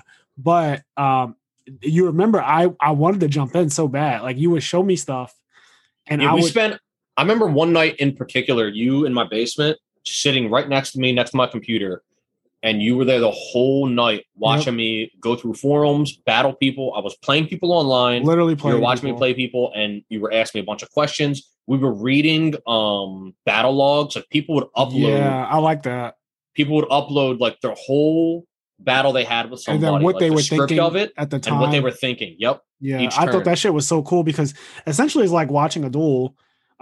Where you get to hear commentary from the people who were in the duel. Like, at this time, I thought that he had this, and I thought he was switching to this, and I didn't know. Sick. I'm trying to bait out, like, because I know at the time you didn't know exactly what 6 the other person had, right? So, like, yeah, in Gen 4 there was no what we call team preview, and Gen 4 is my favorite generation because it had in Generation 4 when you played competitive, when the match would start, it would just show 6 Pokeballs, and you don't know what's on the other team. So there was a concept of having a lead. So you would design your team. This is the Pokemon you send out first. Every single time you send this Pokemon out first. And this Pokemon has a role to set up your team's plan, to set up your team's goal. Right. Now, you would have backup. Obviously, you need backup plans and et cetera. But this guy has a role that he's going to do almost better. Like Tyranitar doing Sandstorm at the beginning of the battle. Yes, because when Tyranitar hits the field, he would automatically make Sandstorm happen. He didn't have to use a move. It was his ability. So that would be like people starting Pokemon, right? Like, they would start the battle off with that? Yes, but not always. Like, Tyranitar could do that, but sometimes you would, like, Tyranitar in Gen 4 was just an absurdly good Pokemon, regardless of Sandstream. Okay. Sandstream was an extra bit, but there were Sandstorm teams. Gen 5 is when we get into what's called the Weather Wars. Gen 5, every competitively viable team was a weather team. And that's like the Swift Swim Drizzle getting like ridiculous. That's when Swift Swim Drizzle Claws happened, and they got rid of that. And Drizzle was still one of the best teams in the game. But Gen 4, there was team preview. So, like, for example, Azelf was a really common lead where he would have a Focus Sash on and Stealth Rock. And basically he would come out, he'd be almost guaranteed to get Stealth Rock out because he's really fast. And Focus Sash makes it so he lives one hit. But he would also have Taunt so that because he's fast, he could stop other Pokemon from using Stealth Rocks, etc. So you could taunt them to stop them from getting any setup. You can use your Stealth Rock. And then he would have Explosion. So that even when you did hit him and he's at 1 HP, he would use Explosion, which was a 250 base power move. Oh my gosh. And it halved the Pokemon's defense. So your defense got cut in half. And it was a 250 base power move. So you would literally send out a Zelf, set up Stealth Rock, and then, like, explode. And then you didn't care that yourself was dead because right. It did so much. Yeah, and Stealth Rock just stays out there the entire time, right? Like that's just unless they use Rapid Spin. Yeah. But Rapid Spin, especially in Gen 4, was kind of hard to fit onto a team. And even if you did, the amount of Pokemon that could use it were limited. So you could kind of predict it, and then you would have like Gengar or some other ghost type to come in. And because Rapid Spin's a normal move, if you send out a ghost type, it wouldn't work. Oh, so it wouldn't even wipe away the Stealth Rocks or the spikes and all that stuff. It would just whiff. Not if a ghost type was out. No. Oh, so there's so many, and that's what I thought was so cool. That's why I really started to get into it, because there's like layers. There's a lot of layers. It's not just rock, paper, scissors, water, fire, grass. There's a lot more. There was a fucking Inception in Pokemon competitive play. Like literally, it's like, okay, I think he's going to do this next, but if he thinks that I think that he thinks that, then he's going to do this instead. And like, there was a lot of reads calling people out. There's a lot of crazy concepts. Like there's a pretty high level thing that like a lot of people don't really do, especially back then. I think it's more common now, maybe, but I don't follow the competitive scene as closely now. But double switching. When I first started double switching, it was basically, I'm just going to use really simple examples, but, let's say I had a fire type out and they had a water type out, right? I would switch to my grass type, okay? And then they would see that. They would see I switched to my grass type, and so their next turn, they're like, oh, I don't want my water type to die. I'm going to switch to my fire type to get rid of the grass type. So you would literally... I would switch to my Venusaur, let's say. Like they have Blastoise out, I have Charizard. I switch to Venusaur. So then they switch to Charizard. And instead of on this turn now trying to use Solar Beam or Razor Leaf or whatever, I switch right in the Blastoise because I know they're going to bring out their Charizard to counter this Venusaur. Right. So now now what happens is like I've now put them in a situation where it's like I switched and then switched again, because I knew they were going to switch. Yeah. And it just really creates this really rough checkmate situation where people, they're on the back foot. They're like, do I switch again? Is he going to switch again? Yeah. Like, what are we doing here? Because you guys can both just keep going back and forth switching, I guess, right? Yeah. And in Gen 4, another cool thing was because you didn't know all the Pokemon on your team, you were able to, you could make predictions. Like if I saw your Pokemon and there was a whole thing about keeping your Pokemon hidden. Like I'm going to keep my trump card hidden. Make it so they don't even know I have this. Because you can have something that comes out in sweeps at the end. Exactly. And so a cool thing would be looking at like, okay, they've used these 4 Pokemon. Looking at the composition of those 4 Pokemon, what those 4 Pokemon do, like you then figure out, you go, what's his 5th and 6th Pokemon? Yeah. And you would have to, without ever seeing it, guess like he's got a Starmie still waiting in the wings. Right. Or he's got Tyranitar, or he's got Cresselia. Remember Scizor? Scizor was Bullet the best, Punch. like, oh he my was insane God, at that time. Like Bullet Punch was so, because it had like the stab thing going on with it, and then when they give Scizor Bullet Punch, he was the most used Pokemon for a long time. Yep, I remember just thinking like, holy shit, here comes Scizor to like clean up. Like that Pokemon was crazy. I remember at Red Caps, I was playing this one guy, and the whole time he didn't know who I was at the time, and the whole time he's like talking shit, and he's like calling me a scrub and all this other stuff. And then I had a Pokemon out. And so at this time, I didn't see his Scizor yet. Yeah. Because of how good Scizor was, I knew that Scizor was on his team. Yeah. So I sent out a Pokemon to bait Scizor in. And then basically like a double switch, I switched to Magnezone on the turn without even seeing. I knew he was going to bring Scizor in. He switches in Scizor. I switch in Magnezone. Magnezone has an ability called Magnet Pull, which means Steel-type Pokemon can't switch out. Oh, no. And so he brings in his Scizor. I bring in Magnezone before even seeing proof Scizor was there. And I just did Hidden Power Fire and killed his Scizor. And he was so fucking mad. Like, so fucking angry. I was just like, I knew Scizor was coming and shit like that. It was so fun. Yeah, that makes you feel good though. Like you fucking outplayed him. Like literally you called him out. You were like, I know what you're gonna do here. And starting in Gen 5 and forward, there was team preview and you could see the whole team. Yeah, so it took that whole element out of the game. Like that's not a part of the game anymore. Like I still don't like that. There's some people that do. There's pros and cons to it. I don't like it because there was a whole aspect of the game that I really enjoyed. I really enjoyed the lead meta. I really enjoyed figuring out what would be on your team by just using process of elimination. Yeah. So I just really enjoyed a lot of those aspects. I'm going to relate that to some Yu-Gi-Oh too, because in ARGs and Top Cut and in other competitive games too, And ARGs though in Top Cut, they would give you the opponent's deck list. Now I'm just remembering this now, but like you would get like if I'm playing Billy Break, I know Billy's 40 cards, or I should say his 70 cards, his extra deck and side deck too. Like I know all of the cards that Billy has that written down. I literally everything at his disposal. You know, I literally get a copy of his deck list before the match. He gets a copy of my deck list. So if I did not know that Billy is playing one random torrential tribute in his deck, like I know now, and I know that if he sets a back row, you know, I can assume like at worst case scenario, it's that torrential tribute that he has, and he doesn't have any of a trap, so he's either bluffing it or that actually is that torrential. So that does take an element out of the game, but then they thought that it would like, and I can see it from both sides. Yeah, it has pros and cons. They figure like, okay, if everyone knows everyone's deck list, then we're all on the same level. Because what could also happen on the contrary, right? Let's say my friend played Billy already, and they're like, yo, Frazier, Billy has a torrential tribute in his deck, and you should look out for it because that's how he won against me. Like, and Billy doesn't know what I'm playing now because he doesn't have friends. So, you know, no one told him like Frazier's playing, you know, Ring of Destruction or something. This is an example, by the way. Frazier's not saying Billy has no friends. Oh, yeah. No. I would never say that. No, but you guys, I'm fucking around. Yeah.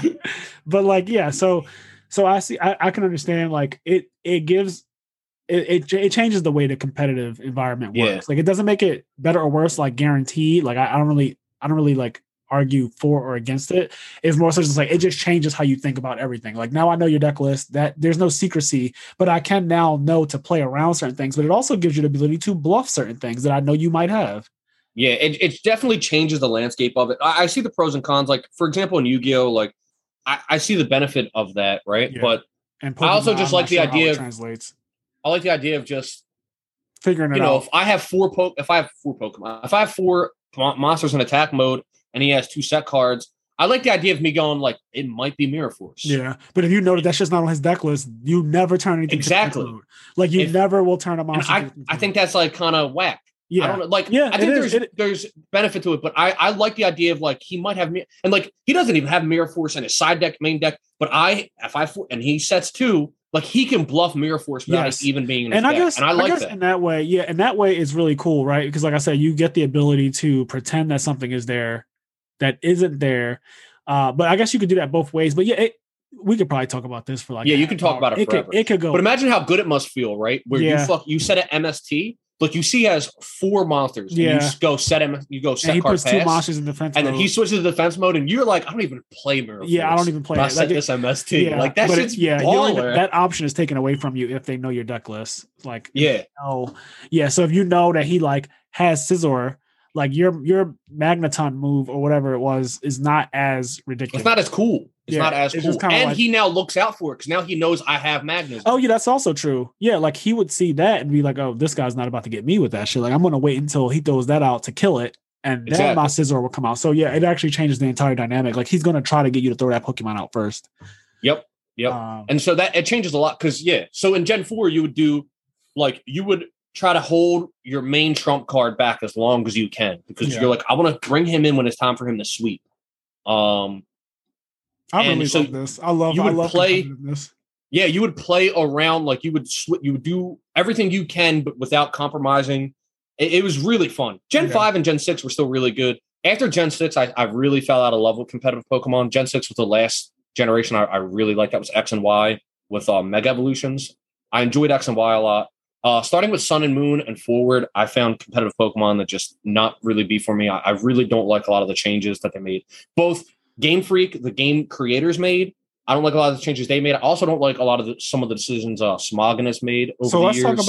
Let's talk about some of the things that have happened to actual Pokemon, like Game Freak. Like, so we got Z moves, Mega Evolutions, Dynamax. Which one of those is did you like Dynamax? How do you feel about Dynamax? Is one of the worst things they've ever introduced for competitive, in my opinion. So to explain why, I'm going to have to start with Mega. Okay. Mega, they introduced Megas, and I think Megas are really cool. I only have one gripe with Megas, and that's that if you know Pokemon, you know that the most evolutions of Pokemon have are 3 stages, like the Charmander, Charmeleon, Charizard, Squirtle, Wartortle, Blastoise, right? whatever. But then you have some Pokemon that there's only one form, where Pinsir is just one form. Yeah. You have some Pokemon that are two forms, Growlithe, Arcanine. Okay. The thing I hate about Mega Evolutions is they gave some Mega Evolutions to two-form Pokemon like Houndour and Houndoom. In my opinion, instead of Houndoom getting a Mega Evolution, they should have just evolved Houndoom into what is Mega Houndoom. They should have just made that as evolution instead of it being a Mega Evolution. I think Mega Evolution should have only been for 3-stage Pokemon, right? You want single-stage fully Pokemon. Build it out. Yeah. But okay, I see what you mean. That has nothing to really do competitive. That's just like right. That's just like something that you feel. Yeah. Mega Evolution was really cool. I actually think it was really cool and competitive. I like Mega Evolution, especially those fucking Charizards. The Charizard from X, I think whichever one was black. Charizard X. That shit looks so cool. The blue fire, the black skin. He was tough as fuck. Oh my god! And then he also, that one wasn't a dragon though, right? The Charizard X was Fire Dragon. Oh, it was okay. It was Fire. Charizard Y was Fire Flying with Drought. And Charizard X was Fire Dragon with Tough Claws. Oh man, it looks so cool seeing Charizard finally be considered the dragon too. Yeah, that shit was sick. So my favorite Mega, my favorite kind of story with that is my favorite Mega was Mega Lucario, besides Mega Blaziken that got fucking insta-banned. Yeah. But Mega Lucario I loved mainly because I always liked Lucario, and Mega Lucario I thought was so good when it came out. And I remember a large part of the community telling me Mega Lucario was bad because they were saying Life Orb Lucario out damages him. They were like, Life Orb Lucario does more damage. He's better. And I don't know why this was so hard for a lot of people to understand. Mega Lucario was faster and had more bulk and didn't take recoil damage from Life Orb. But for a long time, people thought Life Orb Lucario was better than Mega Lucario. And then I remember Mega Lucario getting banned and me being like, I thought he wasn't good. Right. Everybody told me he wasn't good. Now he's banned. What the fuck? I remember playing in a tournament one time and somebody called my team a gimmick because I was playing Mega Lucario. Because they only allowed one Mega on a team. Right? You're only allowed one Mega. Right. Yeah. And I had Gengar on my team. One of my thought processes was Gengar is a better Pokemon than Lucario. Yes. Mega Gengar is broken. He got banned before Mega Lucario. Yes. But I was like, as individual Pokemon, Gengar is better than Lucario. So I would rather use Mega Lucario because Gengar is already good. Whereas Lucario at this time, I don't think was that good, honestly. But Mega Lucario was really good. Anyway, the point is, the guy assumed I was playing Mega Gengar because Gengar was on my team. Yeah, he saw it and was like, oh shit. And so when I killed him with Mega Lucario, like he basically said my team was a gimmick. And I was like, okay, anyway. Like move on next part of the tournament. Like, I just beat him. He was mad. I moved on. Yeah. But I remember a lot of key situations. I can't remember the exact play out, but Latios, who's like really broken. Somebody like used Psychic on my Lucario, my Mega Lucario. Lucario survives the hit. I hit back. And then I was able to kill Latios next turn with extreme speed. Normal Lucario would have never did that because he would either just died from the Psychic or he would have died from Life Orb Recoil. Because like he would have hit him. Psychic would have did a ton of damage. And then Life Orb Recoil, he would have died.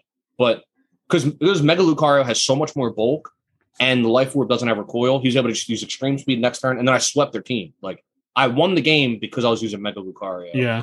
And there was a lot of people for a brief period of time that just because Life Orb did more damage, they were like, he's better.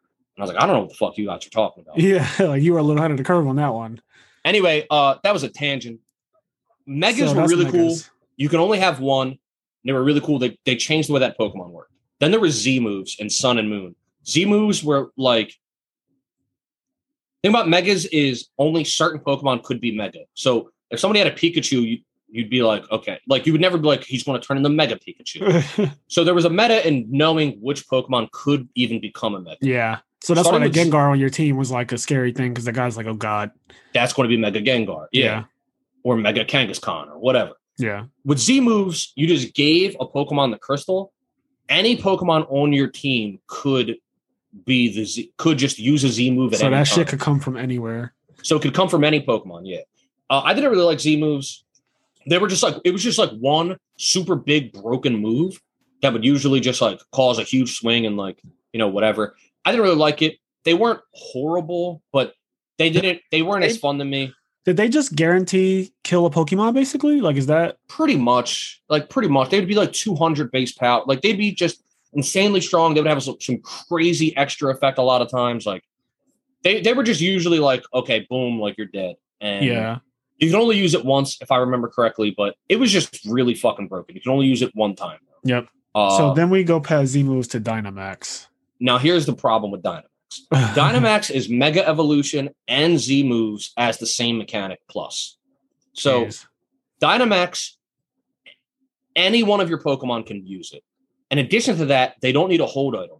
For Mega Evolution, you need a Mega Stone, right? So that means that whatever your hold item is, you can't have leftovers or life or whatever. You need Mega Stone.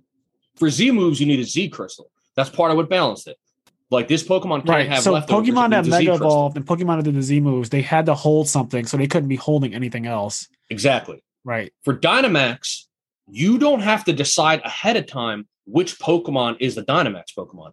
And for Z Crystals, as much as I didn't like Z moves, I had to decide ahead of time that this Pikachu was the Z move. Yeah. And none of my other Pokemon had that Z move.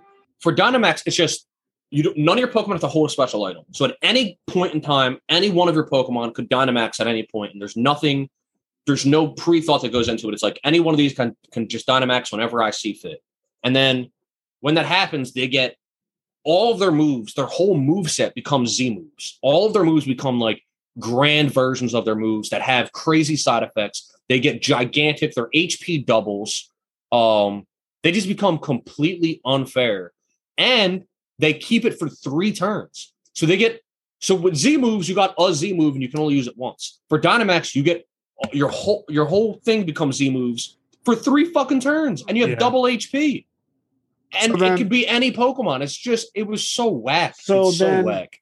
What happens in a Dynamax? So like, do people, you Dynamax, so now let me Dynamax my guy too, so that way we're kind of like. Sometimes in Smogon, it's just banned. Okay, good. They just banned it in Smog. So in competitive, it is not allowed. Or at least Smog and competitive. In Smog and competitive. In VGC, which is the official Pokemon Company competitive rule set, it's still allowed. VGC's official rule set it's always doubles. So it's 2v2s. As in you send out 2 Pokemon at a time, not 2 people. Yeah. It's 2v2s and Dynamax is still allowed. But in Smogon, which is the format that I've always played, it's been banned. So I can't even really tell you what the meta would be because they got rid of it. Yeah, that's good. And they never banned Z moves and they never banned Megas. So I feel like that kind of goes to say how ridiculous Dynamax is. Yeah, they felt like it wasn't a good competitive environment with that shit around. And I can understand that because, like you said, I mean, for all the reasons you mentioned, it can come from anything. You don't really give up anything to use it. Like you give up nothing. You give up nothing to use it. So it's just random. It feels really random. Okay, so like you're just like, oh, this Pokemon's out here, and all of a sudden, this Pokemon is now fucking 3 stories high and is about to start wrecking shit. And all of the moves do crazy shit. Like the wind moves, the flying moves, like it's a gigantic, strong flying attack, but then it also raises your speed. Like so, you get to do fucking 300 damage, and your Pokemon speed increases. It's like okay. So I'm about to sweep whatever you got going on over there for 3 turns. Like fighting moves would raise your attack. Like every move did something else as well. It's like they were really strong and did crazy shit. Also, you couldn't use Protect on them, if I remember. Like if I used Protect, that move would just like hit through it. I think it would do like half damage, but I'm pretty sure it would just hit through it. That's wild too. So they were just ridiculous, man. Yeah. Dynamax was trash. Did they hit through substitutes and all that too, or is that like a thing? Because I know substitute was a big part of the meta back in the day. Well, I don't remember if they hit through substitutes. Okay, but whatever. Like point is they are, and because that's still the current gen. Yeah, because that's the current meta. They are insane. All right, well, I mean that great discussion on competitive Pokemon. Like I know you can talk on that shit. We can talk forever. I would love to talk about it again soon. Some point in the future, we definitely. I love talking about Pokemon. All of these podcasts are not one and done the topics. Like we're going to come back to Pokemon, everything. Like every single one of these is going to be revisited at some point. But let's jump over to our listener letters. Yep. So we had some letters from last week and also some new ones that we want to read. So if you guys have anything that you want us to read out loud on the show, or you have comments or something that you want us to discuss, please send them to imnerpodcast@gmail.com and we may read them aloud on the show.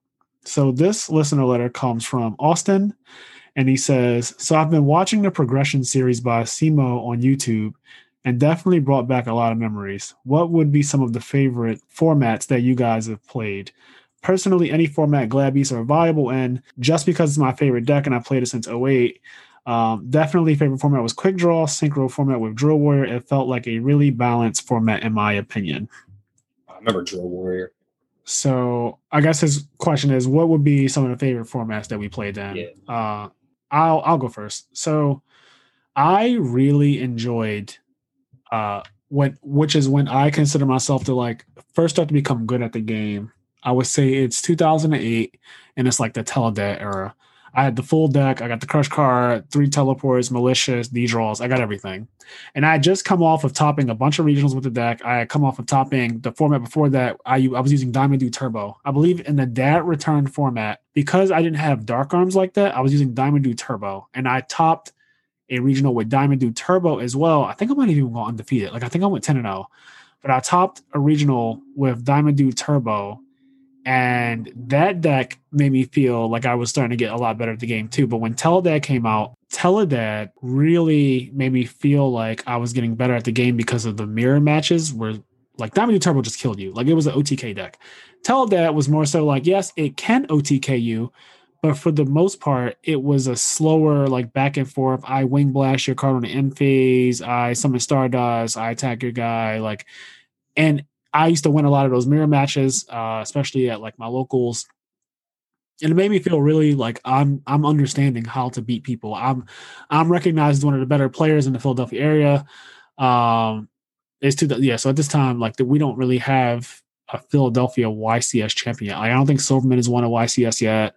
I don't even think he might have topped a YCS at this point, but I don't think anyone from Philly has like won the big deal yet. And so we're all like vying to get better. But I wasn't really traveling at the time because that just wasn't a thing for me. I was really young, and so I still hadn't been traveling to YCS. So I went the entire format essentially with the Teledad deck, but not getting to really play in a YCS with it to like test how good I had become. So I mean, to this day, I'll never know if I was actually good or not in that format, but or like truly good. Like I knew I was good, but I don't know if I was good enough to stack up to like the YCS competition because it is different. And so Teledad's one of my favorites, especially like that's like the dawn of synchros, basically. Like Stardust just comes out, Go Yo Guardian, like all of that, Black Rose, like that whole thing. I love that entire period of Yu-Gi-Oh! Just real quick, the other one would be 2011 Plants, I would say. Yeah. Because at this point now, so I'm like, I've won a YCS and I am topping events. I've topped a bunch of events now in 2011. I think I topped like 5 YCSs, and I felt really accomplished because I topped YCSs with different decks. Like I would make it a point to switch my deck after I would top with YCS. So I would top with Dragoonities, I would top with Agents, I would top with X-Sabers, and I would change my deck every time, basically. And then we got to the end of that year. This is before Billy Break won, and it's now Toronto 2011. So this is his first event winning. And I'm playing Plants, and like I do really well at the Toronto YCS. I actually played Billy last round of Swiss. He beats me, and then we both top the YCS. He ends up winning. I get knocked out. I just remember like being so hungry, like, okay, I really want to like play more Plants, because Plants, the mirror matches felt good. Playing against other decks felt good. There was so much like, do you summon Thunder King? Do you summon Tour Guide? Do you summon like saying like, you had so many options of like what to do in certain places. And it wasn't really an OTK format. So it was very grindy, very slow, which I prefer. And I like those formats too. I like when you get to play Yu-Gi-Oh! Same. Like just same. Like I like where it's not turn one setup board, and if you don't deal with the board, you actually lose the game right then and there. There's no question about it. Like I'm not a fan, which is why I don't really play right now. But like, back then it was very slow, very grindy. You could draw a bad hand, like an unplayable hand, and actually play out of it because you got that much time. Like somebody with summon Reborn Tango and attacking for 1700. Like, okay, I'm not anywhere near dying. And even next turn when they go summon Thunder King on top of that, I'm still nowhere near dying from the next attack. Like it just made you feel like you had time to like, okay, I can draw out of a situation, or I could play around certain things, and it's not all like this heavy emphasis on one turn.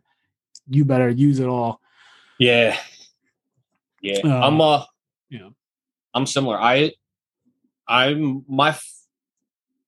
would say, as I said before, the deck I almost always played as Monarchs. Year after year, like I would always just kind of update my Monarch deck. I just really, really, really liked Monarchs. So I played them in like every format. Like I did well with them. I didn't go to that many YCSs. Like I never topped the YCS, but I did pretty good at regionals. I topped a few regionals, and I remember just playing at locals and stuff with my Monarch deck and updating it. I liked the fact that the deck wasn't an archetype. Like I like that it didn't feel like the deck made itself. Like Light Swords are really fun, Black Wings, all those decks are really fun. But I enjoyed just because I remembered, quote unquote old school Yu-Gi-Oh, where you kind of just like put cards together that ended up working together and comboed together, and it felt cool. That's what I liked about Monarchs for so long. And I remember in the plant format using Monarchs and having a lot of fun. And even though I wasn't playing the plant deck, I remember having a lot of fun. My deck felt competitive, even though I wasn't playing the main deck. It felt like because that format wasn't just like set up win, because that format was you playing like Yu-Gi-Oh, it felt like I was still able to play the game and not just completely outmatched. Then before that, I don't know. I'm dirty. I like chaos format, man. Like, I grew up like I remember playing in chaos format, and like I remember summoning fucking Blackluster Soldier and all that shit. And I remember Yada locking people. Yada was legal for I feel like a very short time, but I remember Yada locking people, and like I'm dirty. I like after chaos, the deck I just played the most was usually Monarchs. Like I played some form of Monarchs, and I would just tweak it as all the years went by. And like when Synchros came out, it was really fun doing like Treeborn Frog and Level Eater. Have Level Eater eat a level off of Mobius or whoever. Have Level Eater come out and then use that for synchro fodder.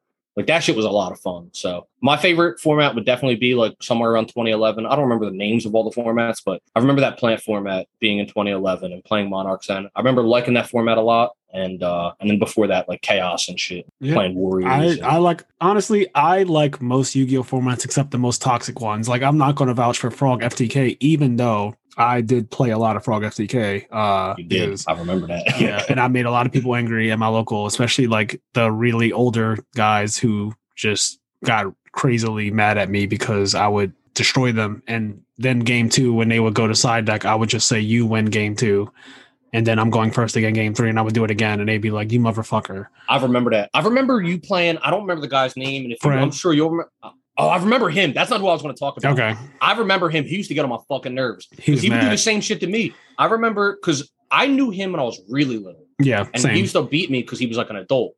But when I became like a teenager and played him, I started beating him a lot. Mm-hmm. And then he used to get so because he remembered me. Yeah, and remembered like me. Being people have that ego. They don't like. I even said it in episode 1 or 2, like where I don't like losing to someone that never beat me. Like I kind of just have like this thing where like you never beat me before, so I'm going to make you work for it, and I don't want you to win. But I was going to say during Frogs, I can't remember the guy's name, but you played somebody that said like Frogs weren't that hard, something like that, and basically somebody was telling you that they would beat you with Frogs, and you like mirror matched them with Frogs and just like murdered them each. But I don't remember the exact situation. You might remember the story better than me.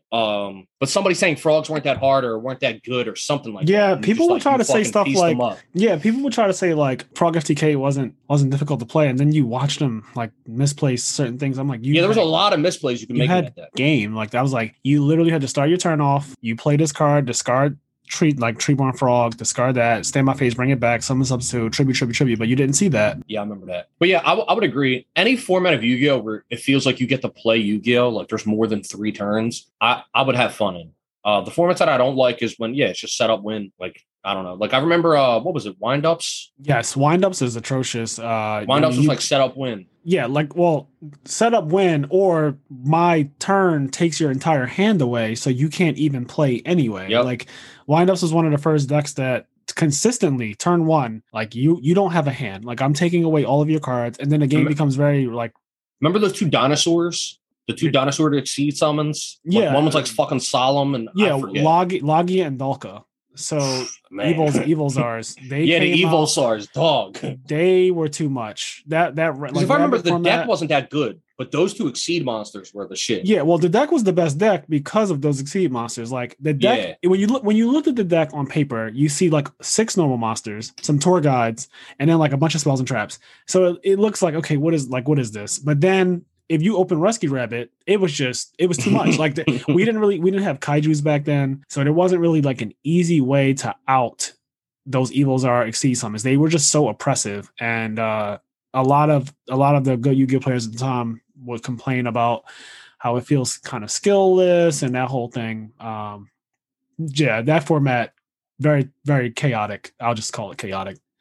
Like 10 years ago, Sean McCabe promised me he would top a regional with Crystal Beast. He still hasn't done it. Yeah, I I think that Crystal Beasts have actually gotten support in the last. Wait, what? Yeah, they've gotten support. I feel like in the last 2 years. I'm gonna just throw out a number like that.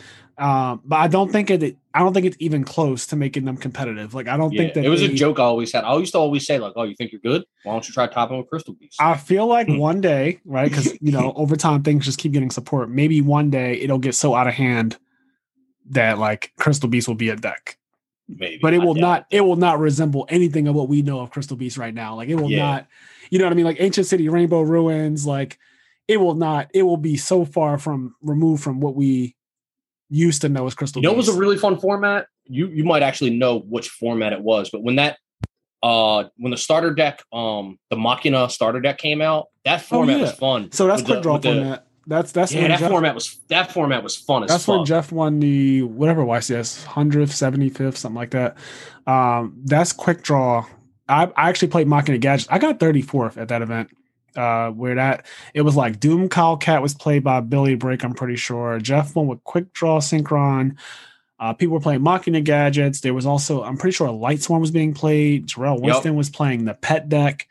And there was Monarchs. Like Monarchs were also in that format. So there was a lot. There was a lot of shit going on. Like that was the first. I want to say that was the first event of that format. That Edison, New Jersey, YCS. And so back then, at the beginning of any format released, even still to this day, I assume, people didn't know what to play. So you just ran into every round, you ran into some shit. Like it was just like you didn't know what you were going to play against. And I played Machina Gadget with that new, like you said, that new starter deck. And it was like Machina Gear Frame. Gear Frame changed the game. Like that guy was actually really stretched. 1800 Stratos for like this big ass monster that you could just summon by discarding himself. Just like what the fuck. And then when he died, he like killed the card in the field. Like he was nuts. He was. And if you targeted him, I think he like looked in their hand and did something. He was nutty. He was like kind of like he's kind of out of control. So that deck was fun as hell. I played that deck. I like that deck a lot. That's what, dude. I want more.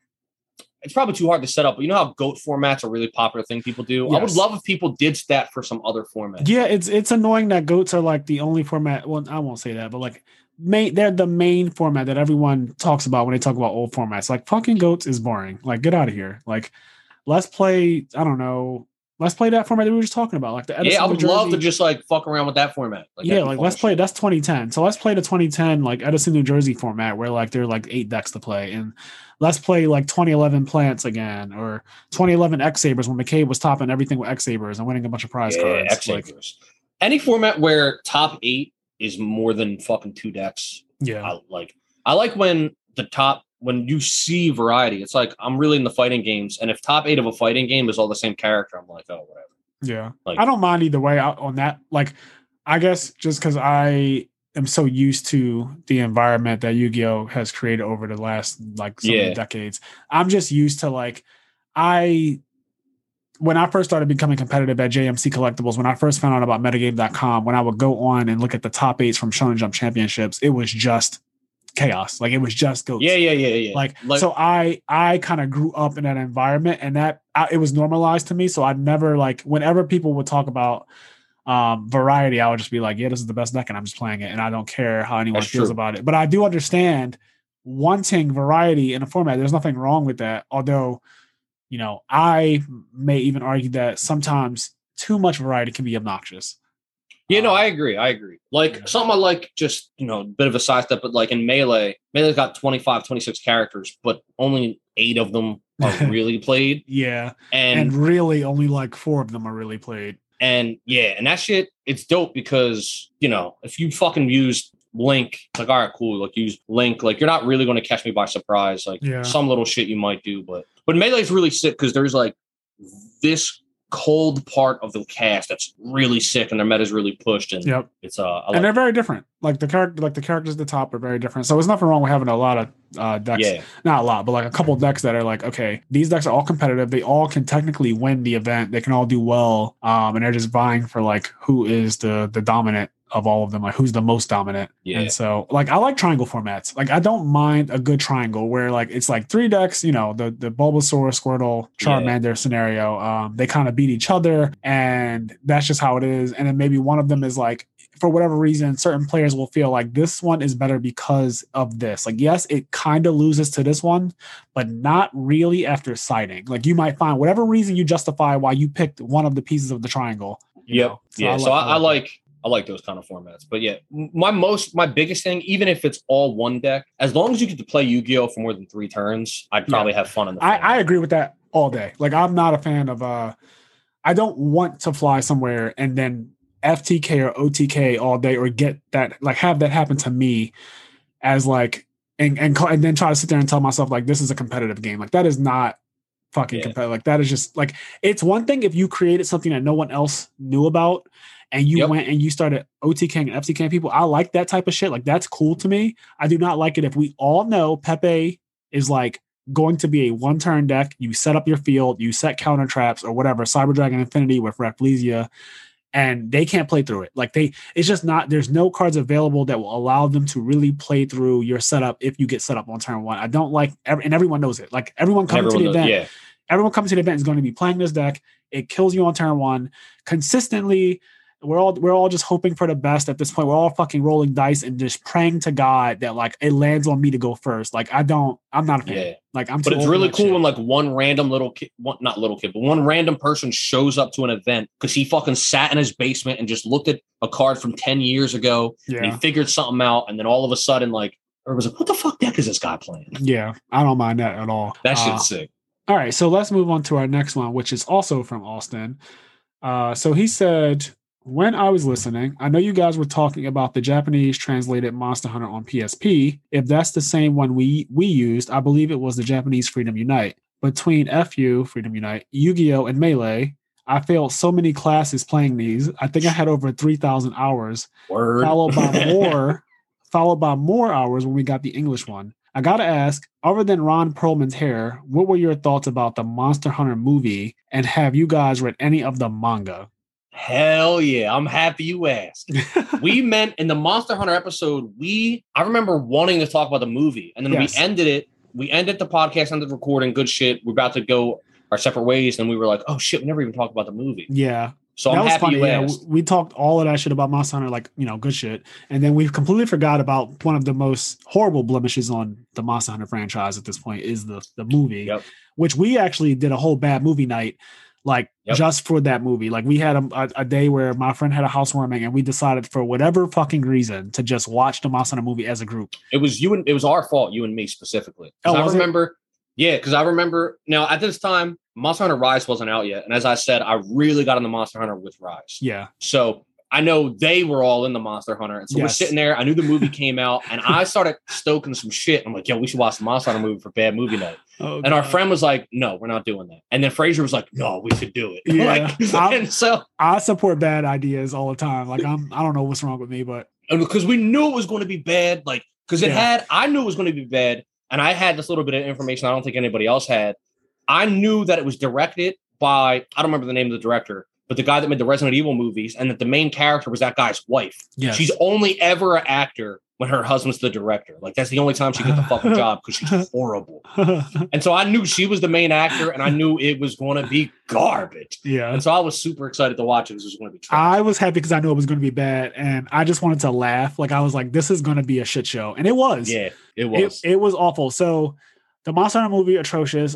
They were using actual pistols and shit on Diablos, and not even once. So like, after you shoot Diablos with like a regular handgun and you realize, okay, that didn't do anything. Why an hour into the movie does someone else shoot Diablos with a handgun? Like, I don't understand stuff like that. There's also a lot of really bad cuts. That movie couldn't stay still. I remember every fucking moment, like, if they're talking, the scene, like it was always cut into a different angle of the person's fucking face. Like, it became nauseating to even watch them talk to each other. And then I don't understand what was going on. Why did they have so many spiders? Like, you would think if you only saw the Monster Hunter movie, you would think spiders were fucking hot shit. You would think spiders are like a really big part of the Monster Hunter world. Like, you would think that they're like some kind of, I don't know, main feature of Monster Hunter, like spiders. Like, and they're not at all. Like, there's very few spider monsters that you actually fight in Monster Hunter games, and they're not even in every game. Like, spiders are like, they're a thing sometimes. Like, there's one big spider in like some of the games, but like they're not that big of a deal. So I don't understand why for like literally, I don't know, 50% of the movie I just felt like was it definitely felt like half. Like the whole military. I'm so done with movies with like American military goes and does this. Like, yes, I fucking hate that movie Avatar that came out with the blue people. I think James Cameron's overrated. I fucking think that movie's trash. Drag him. We can talk about it later. I hate the fact that every time I say, have you ever seen Avatar? And I'm talking about The Last Airbender, a good show. People go, do you mean the movie with the blue people? Drag him. Like, no, I have a brain.